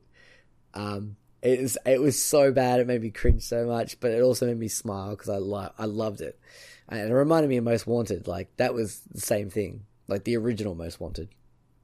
So yeah, that was a good game. It was a great game. The original, I got to number 1 on the Most Wanted list. Hell yeah, I did it like 3 times. I was like, I fucking love that game. Cruise off into the sunset in that BMW. Fuck yeah. Didn't do it in the reboot though. In the new one. No, actually, I think I did. Doing it there. I think I did in that one. Oh, maybe I didn't. I did play a lot of it though. It was good. That was a Criterion one too. Yeah. Yeah, that was the last thing, the one that Criterion worked on before Ghost Games picked up the mantle, who are making this one as well. But we'll see that. We'll see gameplay. We'll see the trailer again. I don't know if there'll be much of it. No. It's sort of like one of those games where EA is kind of like, yeah, look, you know what you're getting from this. And we already know the release date's coming out in November, is it? It's definitely in the November. Yeah, I'm pretty sure it's November. But yeah, so that's going to be there. There's going to be lots of sport because it's EA, and they sure. But definitely EA Sport will be there. But will we get like another story mode from one of their sports games? Like it sounds like the one from, was it FIFA? Yeah, the FIFA one sounded pretty popular. Yeah, and that's great because that, honestly, when I saw that trailer, aside from the actor on stage, that part was bad. But was a thing. Watching like seeing like the story mode trailer, I was like, this is interesting. They've actually tried to do something different with the genre, like, because before that it was just like it's the same game with some new teams, different players, and like slightly better graphics, and like maybe like they've polished up the gameplay a little bit. Like it was the same thing with all those sports games, but people love that because they're getting the new iteration with the new teams and the new players and all that sort of stuff, which is fine. But to have that little extra bit in there seemed like a cool idea, and like going through the journey of a player starting off in like, you know, as a rookie and going through to the big leagues that's cool. It's a surprisingly cool idea, and I cannot believe sometimes that it came from EA. Yeah, I know, right? But I think, yeah, we might see it potentially with the Madden series. Yeah, like I don't know which one for sure, but Madden seems like the next bet because that's probably another one of their better EA Sports games. I think they're doing another. Well. Yeah, I think they're doing another NBA Live game as well. So I mean, they've done basketball ones in the past with like 2K. They've done a whole bunch of like the NBA 2K 15, I think, maybe 16. One of those ones they did. They did like a story mode sort of thing like that as well, and it was directed by Spike Lee, and yeah, apparently it was really weird. But so EA didn't come up with it then? No, I think I'm pretty sure they did it as well. But basketball games have had that before, where like you basically have one character, you'd make a character, and you go through a whole season. I think EA did it as well. In some of the other games, where you create a character, and that was your character for the season, and you'd play through the whole thing. Yeah, but I feel like I saw stuff in like FIFA work with like conversations and stuff. Oh yeah, it was like the story mode one in and we're done. Yeah, no, I think the one that was in last year's FIFA definitely had like there was cutscenes and there was like choices you had to make and things like that, which was cool. Interesting. Yeah, so I think we'll definitely see probably a new story mode for a sports game. We'll see a new Madden game. We'll see the new FIFA. They'll go on about it. Peter Moore will be talking about soccer again. He'll love and life. What else have we got for EA? Well, I think that's basically what I would describe as the surefire stuff. Yeah, there is the chance we'll see some Battlefield 1 DLC because there's some expansions that haven't come out yet, which I think they've got names for, but I don't know if they've said them out, like they've released the names of them, but they've said they've got names for. So again, with a big focus on Battlefront 2, they might just choose to put a trailer out after the show, but it could happen in the conference. They might just drop a trailer in the middle, like the breakup, like two different talking. But yeah, who knows? The interesting question, though, Joel, is will we see BioWare's new IP? Oh, see, this is tough because normally I would be like, yeah, fuck yeah, let's do it. But okay, hang on. I know what you're going to say, but it's worth remembering that this is BioWare proper.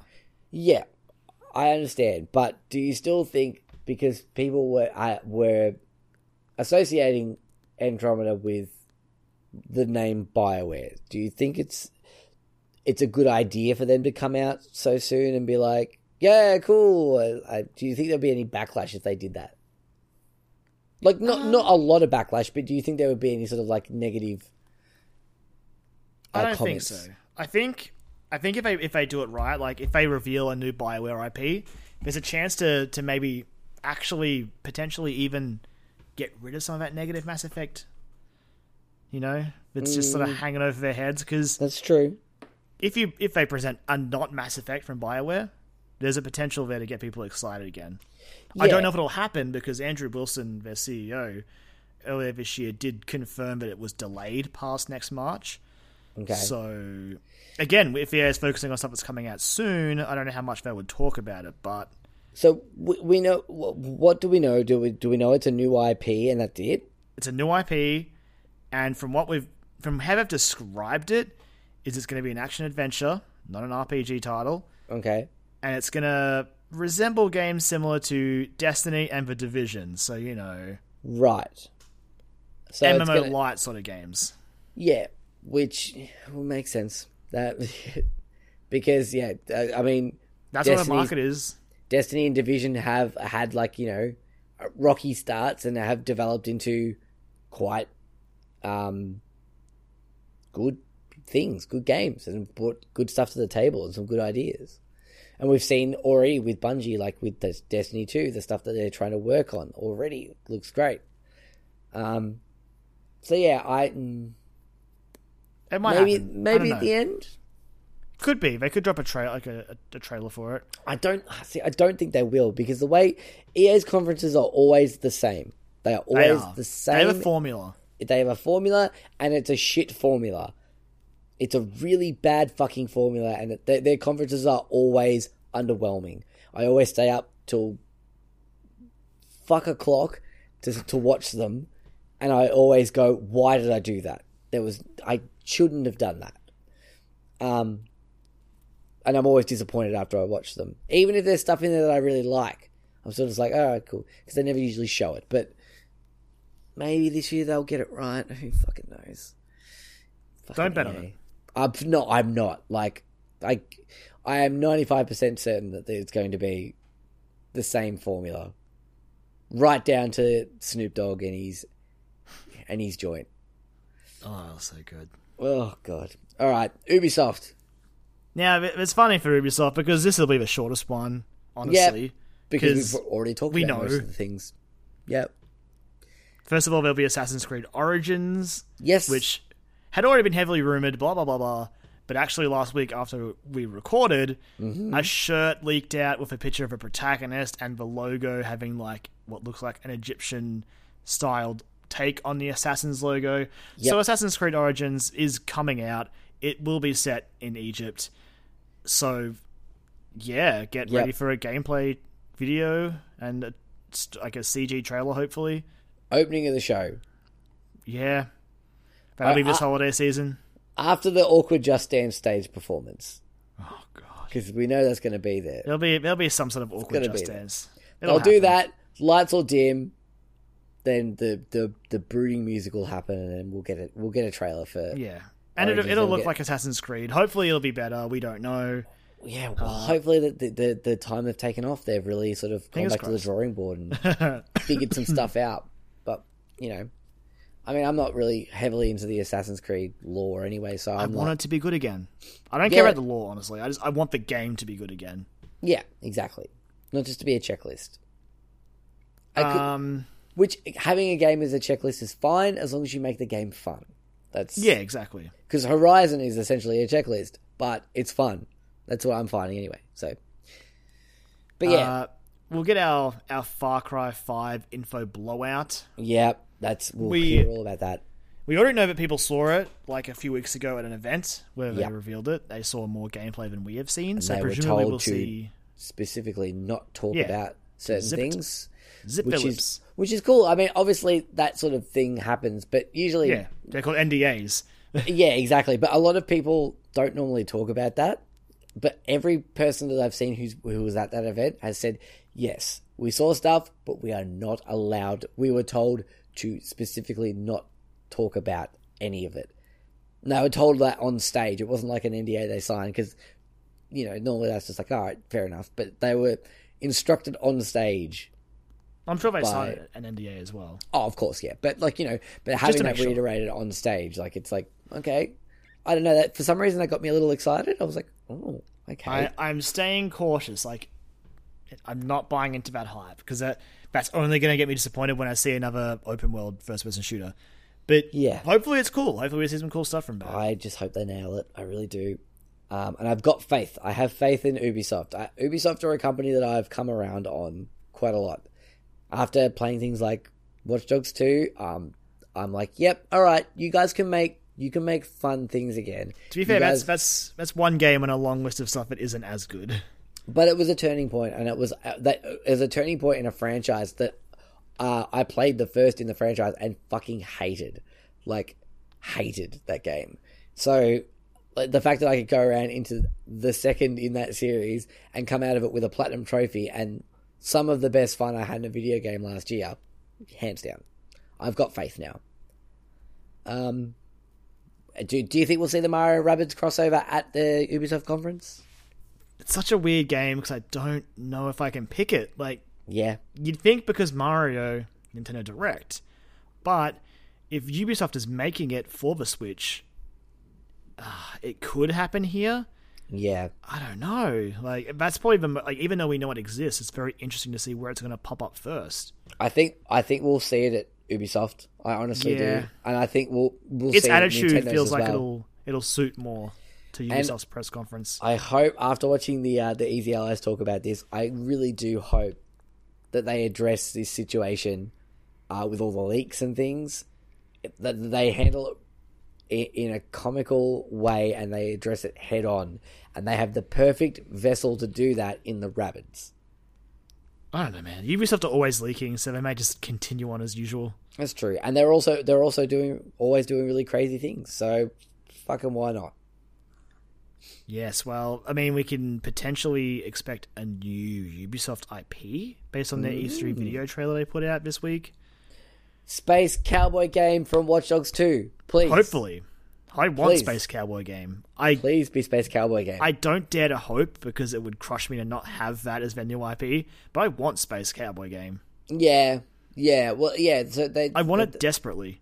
That video trailer, they put out a video trailer for their conference. It's kind of funny. It's like a minute long.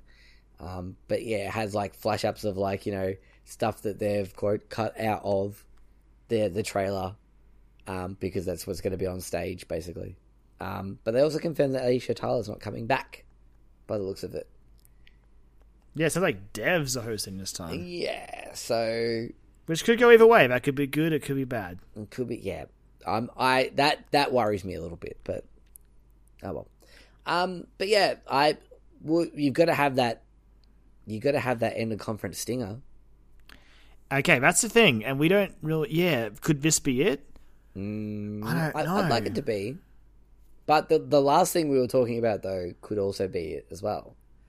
So, Ubisoft they have not made a Splinter Cell game in a while. And the Tom Clancy license is something that they are very happy to make new games for, between, like, Division, Rainbow Six, and Wildlands in the last, like, year and a half or so. Yeah.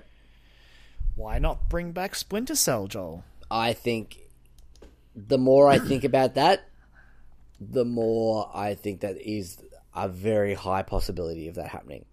Somewhere back in the distant past, Joel, last August, a rumor popped up that a new Splinter Cell was in development and that Michael Ironside would return as Sam Fisher. Which supposedly it was very early in development, so they weren't sure when it was going to pop up. And maybe now, if that rumor is true, it will pop up. They would have at least something to show. So, it might not come out. It might be Ubisoft's March game next year. Well, actually, no. Well, that's Far Cry 5. But it might come out. Is Far Cry? That's that? Oh, I guess it technically is. It's February. It's February 28th or whatever. But you could do a late March game. Yeah, exactly. Capitalize on that sort of that part of the year as well. I think this is highly possible, and I think that'd be cool. Like for them to come out and just be like, Sam Fisher's back, baby. Like, well, he's basically got the stage to himself now that Snake is retired. Yep. And yeah, I think going back and calling it just Splinter Cell, just being like, this is like a reboot. We're starting at the start. New, fresh story. Like we're cutting the ties with all the stuff that we've said before about Sam Fisher. This is Sam Fisher now. He could be the same, could be different, could be a girl now. I don't know. No, I don't know if I'll reboot, man. I think it'll be a sequel. I just feel like from what I heard about Blacklist, I feel like they got a little bit. They started getting way too convoluted, and I feel like Ubisoft are starting to listen and sort of, reel things back in a little bit. I mean, they are listening, if the rumors to believe, by bringing back Michael Ironside. Well, that's it. Yeah, exactly. If that's the case, then yeah, that was one of the biggest criticisms about Blacklist. It's almost as bad as replacing, I don't know, another iconic voice actor who played a particular character for a long time. Nothing comes to mind. Yeah, I don't know. Oh well, I'm sure it's nothing. Boy, I really do hate anything Kiefer Sutherland does. Completely unrelated, just random thought that popped into my head. Yeah, fucking medic. Yeah, I don't know, man. Anyway. Like Tom Clancy something for sure at Ubisoft's conference. Tom Clancy something for sure. I'm sure we'll see some sort of Division Year 2 stuff. Maybe. I don't know. Like, because Rainbow Six they were very open about with Year 2. They're like, cool, this is done well. Year 2 is coming. Well, I think even For Honor got Year 2, so I don't know about Division. I think Division is doing well. I think since they've there was that time where they sort of took a step back and said, hey guys, sorry, our game's not working the way we want it to. We hear your feedback. We're not going to do this next story DLC until we fix what's wrong with the game now. And they delayed that, and everyone was like, fuck yeah, that's great. Good work. And then they brought it back out and said, it's back. Here we go. We hope you enjoy it. And everyone did. Everyone that was still playing it was like, yeah, this is great. And a lot of people jumped in at that point as well. So, I don't know. I think, some year 2 stuff, like some more DLC for it, or maybe even a sequel. Who knows? I think it sold relatively okay. I mean, Ubisoft games tend to, really. Yeah, exactly. You know, you can't go wrong, especially like the Tom Clancy ones as well. It is a fun game too. Like, I'd be keen to jump back in, maybe. Yeah, need people to play with though. In a world where I've got Destiny, like I don't need the Division. Yeah. All right. Well, that brings us to the end of our rumors and speculation segment, which we will continue next week. Well, this week. It'll be this week, but it'll probably come out on Saturday. So it's this week. yeah, we'll come out on Saturday or so. But yeah, so we're in that way we're going to tackle the big 3. Probably the conversations will be a lot more longer and a lot more in depth. 2 in particular. I was going to say, at least 2 of them will be. One of them we might just be like, yeah, it exists. There's a thing. We'll let you decide on the 2 we're talking about. But yeah, so should we move into some questions, Kyron? I guess we should, actually. Yeah. Okay, so starting off this week, we have a question from my lovely wife. She asked us the question, Ashley. She says, what's your opinion on leaks? I think they ruin the whole experience of an expo and it really annoys me. What's the best and worst part of leaks? I have this thing now every time I see a leak where I'm just like, is it a leak or is this just like a publicity stunt leak? The paranoia is real, Joel. I've had the same thought. Specifically with Ubisoft games, I've had the same thought. Yeah.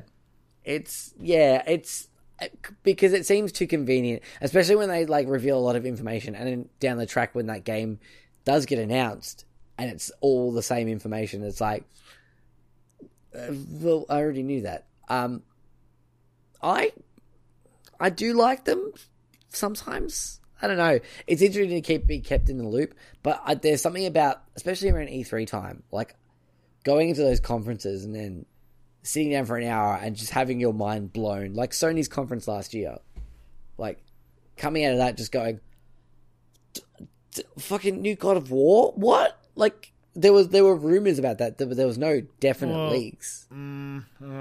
Okay. There was that art, remember? Oh, that's true, I suppose. Yeah. But even still, like, it's... For me, the big one that comes to mind is definitely the year before. Ah, yeah, of course. With the infamous Shenmue, Last Guardian, and Final Fantasy VII Remake. Yeah. Like, you cannot make that stuff up. Like, that's insane. The press conference of dreams. That's insane. Like, it was absolute insanity when they did that. So, and having that excitement of, like, being up at stupid o'clock and watching these things and being slightly delirious, and then something that you care about, like a franchise that you care about, or something that really interests you, or like a genre that really interests you from a studio that you love, comes up, and you just have that moment of like, holy fuck, this looks so good, oh my god, and you're talking to your friends online, you're like, holy shit, are you watching this? Are you seeing this with your own eyes? And yeah, and just blowing your mind. I love that. Like, that's what I love. For me, there's one catch. Like, it all comes down to how attached I am to said announcement. Like, all of these Ubisoft leaks, don't care. Honestly, don't care. Like, they're games I don't really worry about too much. Like, Far Cry 5, yeah, I'll probably pick it up. Assassin's Creed Origins, it's another Assassin's Creed. But 5 still... there was a kind of leak with that whole... Yeah, there was. The video like thing. The filming. But even still, like, it wasn't confirmed that it was going to be, like, taking down, like, a cult leader and he's mad, crazy cult. No, but, like, for me, like, just hearing Far Cry 5 was kind of like, oh, yeah, Far Cry 5, sure. Yeah. I'll probably get it, I don't know. Yeah. But, like, because it's not an IP I really care about, but, like, a lot of the ones that Sony has or Nintendo deals with, like, those are leaks I'm like, no, keep them away from me. keep those so far away from me. I don't want to know about them. Yeah, and like, Just I mean, don't. this year in particular, they seem to have been coming in thick and fast in these last, like, in the last month or so, really, leading up to E3. It's been like every day you wake up and no matter how big or small it is, there's been a leak of some description. Yeah. That has been posted online. It's like, all right, there's another one add to the pile. What are we going to actually see at these conferences? So far, everything missing in Nintendo's because, like, we fucking know nothing. Yeah, exactly. Oh, that's true. But yeah, but some of these like conferences are like going to be like devs and like executives coming out on stage, like shuffling their feet, going, "Well, we were going to show you this. It was going to be a real big surprise, but you already know about it. So here's the trailer." Like, I don't know. They do annoy me a little bit as well because they take a little bit of the fun out of it. Like, you know, because I refer to E3 as video game Christmas. It's exciting. Like, you know, the night before those first conferences, I was like, I can't get to sleep because I'm so excited. Like, and it sounds dumb, but like, it does sound dumb, and I'm the same as you, Joel. I get that excited, but it does sound dumb because E3 exists just to take our money. Oh, absolutely. It's a cynical thing. Oh, it's horrible, but I get excited. I don't care. I love it. Yeah. But again, like, yeah, my care factor for leaks basically corresponds to my attachment to the franchise in question. Or, like, new IPs, if they leak, I get bummed because I like new IPs to be a surprise. Yeah. Yep, me like too. Far Cry 5, Assassin's Creed 70, or Battlefield 50, or whatever. I don't... Yeah, it's fine. Whatever. I'll deal with that. But yeah, thank you, Ashley, for your fantastic question. Next is friend of the show, Broderick, host of the Hunting Seasons podcast. If you like TV and you like podcasts, go and look up and listen to Hunting Seasons. Those guys are really great.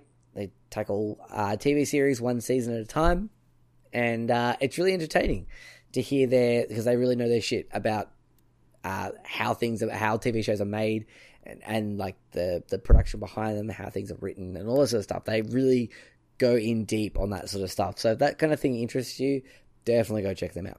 But he asks us, how do you guys tend to consume E3? Do you stay up late and watch the conferences live, throw E3 parties, favorite outlets to help you digest all that info? I would love to have an E3 party. I really would. It doesn't make sense in Australia's time zone, though. I know it doesn't. Logistically, you really couldn't do it. But I mean, we kind of do. Like, we try and either all get on Party Chat, or there was one year we all got on Skype and spoke to each other while we were watching them, and like, or we'll use Facebook Messenger and like chat to each other while we're watching them. I'm always so torn, Joel, because we do this. We do jump on any sort of chat thing to talk, and I'm always like looking at the screen, looking at the chat, and then also like trying to be on Twitter for all the hot takes that come out like at the second every announcement is made. Yeah, but yeah, that's generally how I consume E3. Yeah, we're both pretty crazy and stay up at stupid hours, as we've said previously, and watch these things live. I think I watched last year I watched every single one live. I just worked out that I wasn't working at certain times and I could slot it in. I was pretty tired, but I managed to get through it. I haven't got my roster for next week yet, so we'll see. At this stage, I know I can watch EA's conference. So, yay. I should be able to watch them all, I think. Yeah, I think I'm going to do my best. But, I mean, if I miss one, like if I sleep in, like there was one year I slept through Sony's conference. And so I got up and I was like, cool. Now, here's the thing. Yeah. You slept through Sony's conference, which means you probably watched Ubisoft's? Yeah, I did. That's a mistake. Yeah, it was. It really was. But usually if I don't end up watching them live for whatever reason, I'll watch the stream later on YouTube because it usually goes up pretty, like later on in the day. You can usually watch those archives that get uploaded on there. So yeah, I'm already a night owl as it is, so it doesn't really bother me all that much. I can function relatively okay on small amounts of sleep. It's getting harder and harder to do, but yeah, I can sort of do it. It's called coffee. Yeah, it's also called getting old. No, that's the how reason. you deal with Yeah. coffee. Yeah, lots of coffee. Coffee is the solution. I just bought my AeroPress last year and I made lots of coffee, I'm pretty sure. Favorite outlets to help you digest? I would Easy Allies, especially in the last year, like for last year, definitely. For me, anyway. What about you? No, Easy Allies are basically the guys I go to at this point. Like, I'm nothing against anyone else out there who covers video games, but I just don't think I just love the Easy Allies guys. Like they cover the news the way that I think of the news, which is perfect for me. Yeah, no, that's a good way of putting it. Yeah, they usually, like, whether I agree or disagree with them, I usually respect their opinions. So that's always good. In the last couple of years as well, I've been like keeping up to date with like Kind of Funny. Their coverage of stuff is really, really good as well. It's a lot more. It's obviously a little bit more of a comical take, but they are people that know their shit as well about all this stuff. So they do have, different hot takes on things. Like they might be like, I remember they're all like Greg Miller, the main guy of Kind of Funny, the ringleader, if you will. He's a big Sony guy, like it has been for years. That's like it's his thing. And I remember they did a live watch along of the PS4 Pro presentation last year. And they got to the end of it and were just like, oh boy, that was not good. It was not good at all. Like, and like they will tell it like it is. They're not afraid to go. They're not going to sugarcoat it and go, oh yeah, but like they'll break everything down and talk about it in a really interesting kind of way. So I like those guys. And anytime, like, I like watching like Jeff Keighley's stuff wherever he is, like whoever he's working for, which I assume is YouTube now. Presumably, yeah. Yeah, so I like the probably YouTube gaming stuff. Like I'll watch a little bit of that. But yeah, that's probably it for that, I think.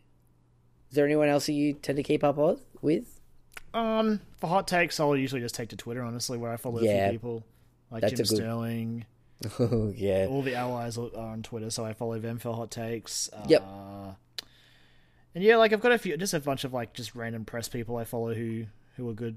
But like, as far as outlets go, like honestly, not anyone else besides allies. Yep. No, that's fair. I mean, like, you can sort of like bog yourself down if you got too many, but which is why I sort of, those two are the ones that I like.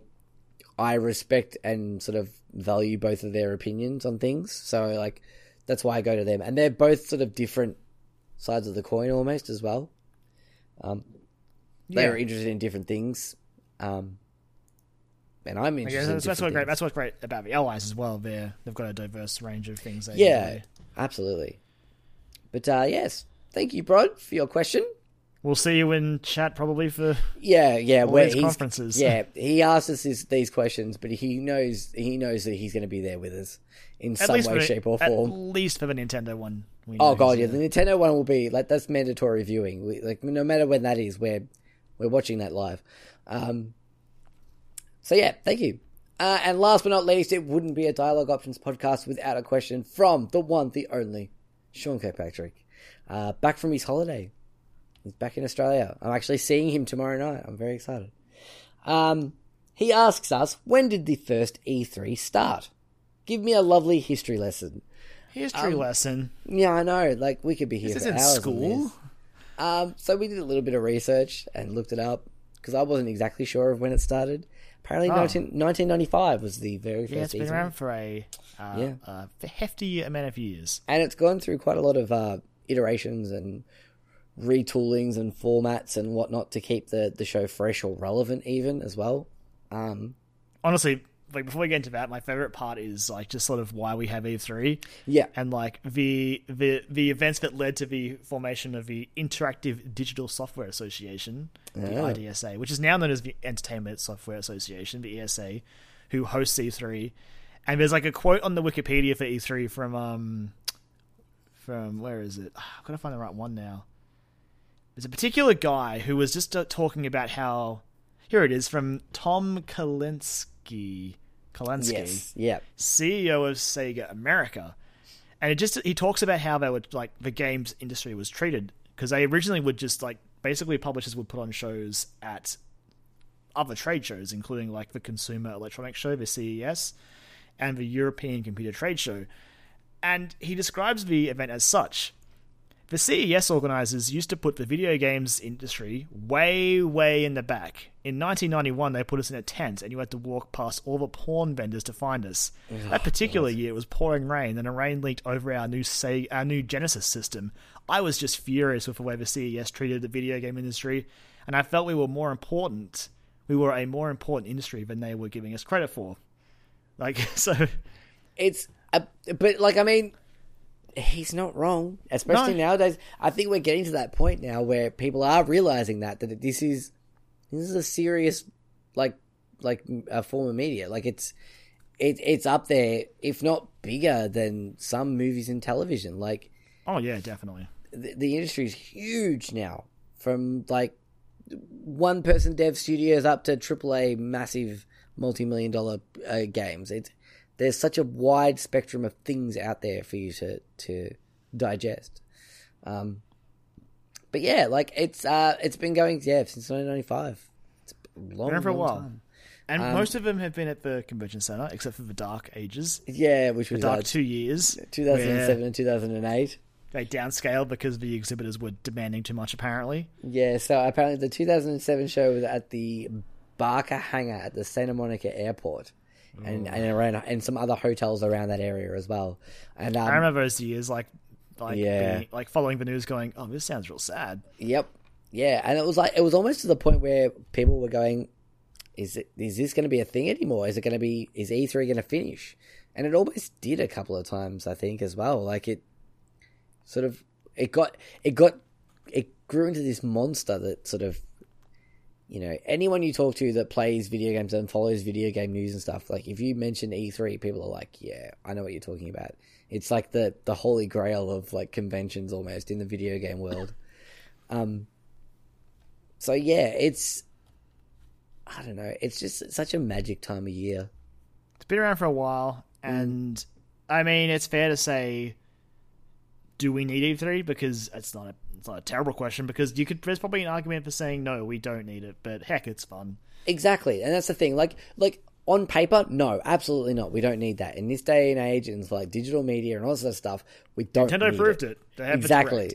We don't need it, but there's just something about like watching and like the good and bad as well. Like, I mean, that infamous the Sony press conference for the PlayStation 3.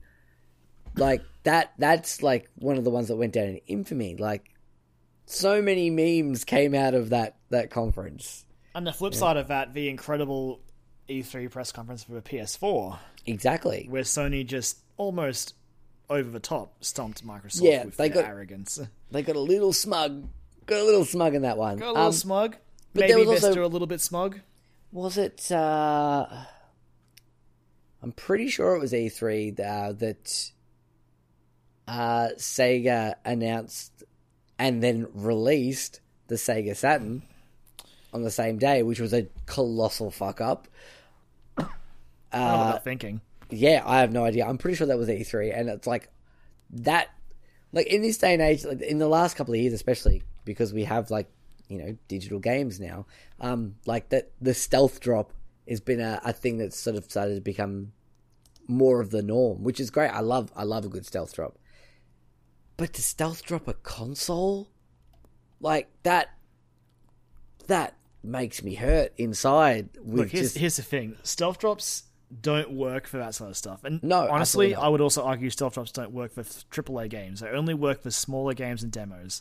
Exactly, yeah. They're a good way to push, like, something that you might not have heard about up into the open. Because if you make a big deal about it at that time and then go, oh, by the way, you can play it now.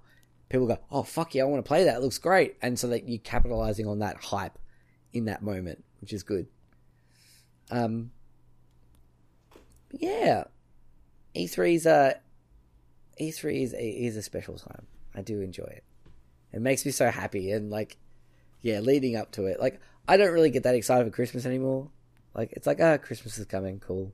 get to see family, eat some nice food, and have a good time with family and friends. But like, there's something about this. Like, I know, like, I'm going to be able to like talk about this. Like the whole of next week, we're going to be talking about these sort of things, and I'm going to be rambling different things about different games that got announced at random people at work that have no interest or idea about what I'm talking about. But it's going to be like, and then Sony did this, and then Nintendo did this, and they're like, yep, nice, Joel, that's lovely. I don't know, it does something to you. My Twitter feed will just be a constant stream of me posting all of next week. Yep. Yeah, pretty much. That's probably when I tweet the most in the week of E3. It's a good time. All the gifs. So many gifs will be posted. Oh yeah, yep. But yeah, I hope that was a brief enough history lesson for you, Sean. There's probably a lot more you can go into. Like, you can look at the fluctuating numbers that E3 has experienced, which led to the question of, do we need this anymore? Yeah, and I mean, even this year too, that this is the first year they're opening the doors to the public officially, that you could buy tickets as just a general member of the public to go to E3. I'm still not convinced it's a good idea. Yeah, but it's going to be interesting to see. That's going to be very interesting to see how that plays out. But I'm sure we'll find out next week. But thank you, Sean, for your wonderful question. If you want to go and see some of Sean's work, if you check out Shawnee Boy Draws on Instagram, there's a link on there to his actual website as well, which I can't remember off the top of my head. I really need to put that in the notes next time. But yeah, he did all our design work on our graphic design work, and he's also just a genuinely lovely person. So go and show him some love. He would appreciate it, and we would appreciate it. Karen, I think it's an episode. It is. All right. As always, thank you for reaching this point. It means you listened all the way through. Or you skipped here, and, well, I mean, we don't blame you, but go back and listen. It's fun. We have a good discussion. I only talk about Metroid once, which is a record. That's actually, that's very true. Yeah. We didn't get used to it. Next week, you won't stop hearing it. We didn't mention Persona at all. No, now we have. Well, we have now, yeah. In passing, it's fine, yeah. No. You know what? Forget it. Persona 5 is a good game. Go play Persona 5. Exactly. Do it. And 4 Golden as well. Well, people have limited time, unfortunately, Joel. No. Otherwise, I'm going to tell them to play Persona 3 as well. There is always time for those Persona games. I mean, there's always time for Persona 3. Play Dancing All Night. Yep. Yeah. Anyway, if you want to keep up with us on the social medias, you can like us on Facebook, where we are just Dialogue Options. You can follow us on Twitter @Dialogue Options. You can send us an email, dialogueoptions@gmail.com. You can tell me how much you want a new Metroid game, and I'll agree with you. You can tell me how much Nintendo should make a bunch of new Metroid games, and I'll agree with you. Just let's start with the one, Kyra, and then we'll work our way up from there.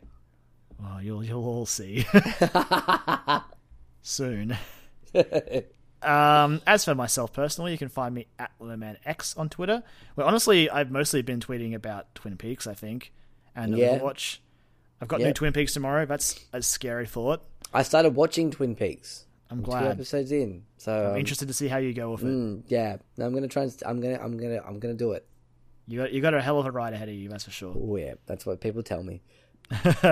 As for you, Joel, where can they find you? You can find me @JolieMac on Twitter, where I've been. I think the last thing I retweeted was it was a meme picture. It was a meme of Eminem as an ARMS character, and it just said his palms are sweaty, knees weak, arms spaghetti, and I thought it was fucking hilarious. Because that's the sort of stuff you can look forward to at E3, honestly. All those memes. And I'm a sucker for that shit. But yeah, that's what you can find me doing. Additionally, I always forget to bring it up, but don't forget also, if you listen to us on iTunes, to give us a cheeky little review. Yes. And it helps. It makes us look better as well. Rating and review. It helps us get circulated around a lot better, and we get forced into the ears of people who might not have otherwise stumbled across us, which is great. I'm a filthy, unwashed Android user, so I don't quite understand iTunes anymore. But I what think Joel said made a lot of sense. I think like on the Google Play Store as well. I think you can. I don't know. I don't know much about Android. So wherever you download your podcast from, if there's an option to leave a review or a rating, please do so. Yes, we do appreciate it. Otherwise, we will let our wonderful theme song by Azure Flux, Strike Witches, Get Bitches, take us out.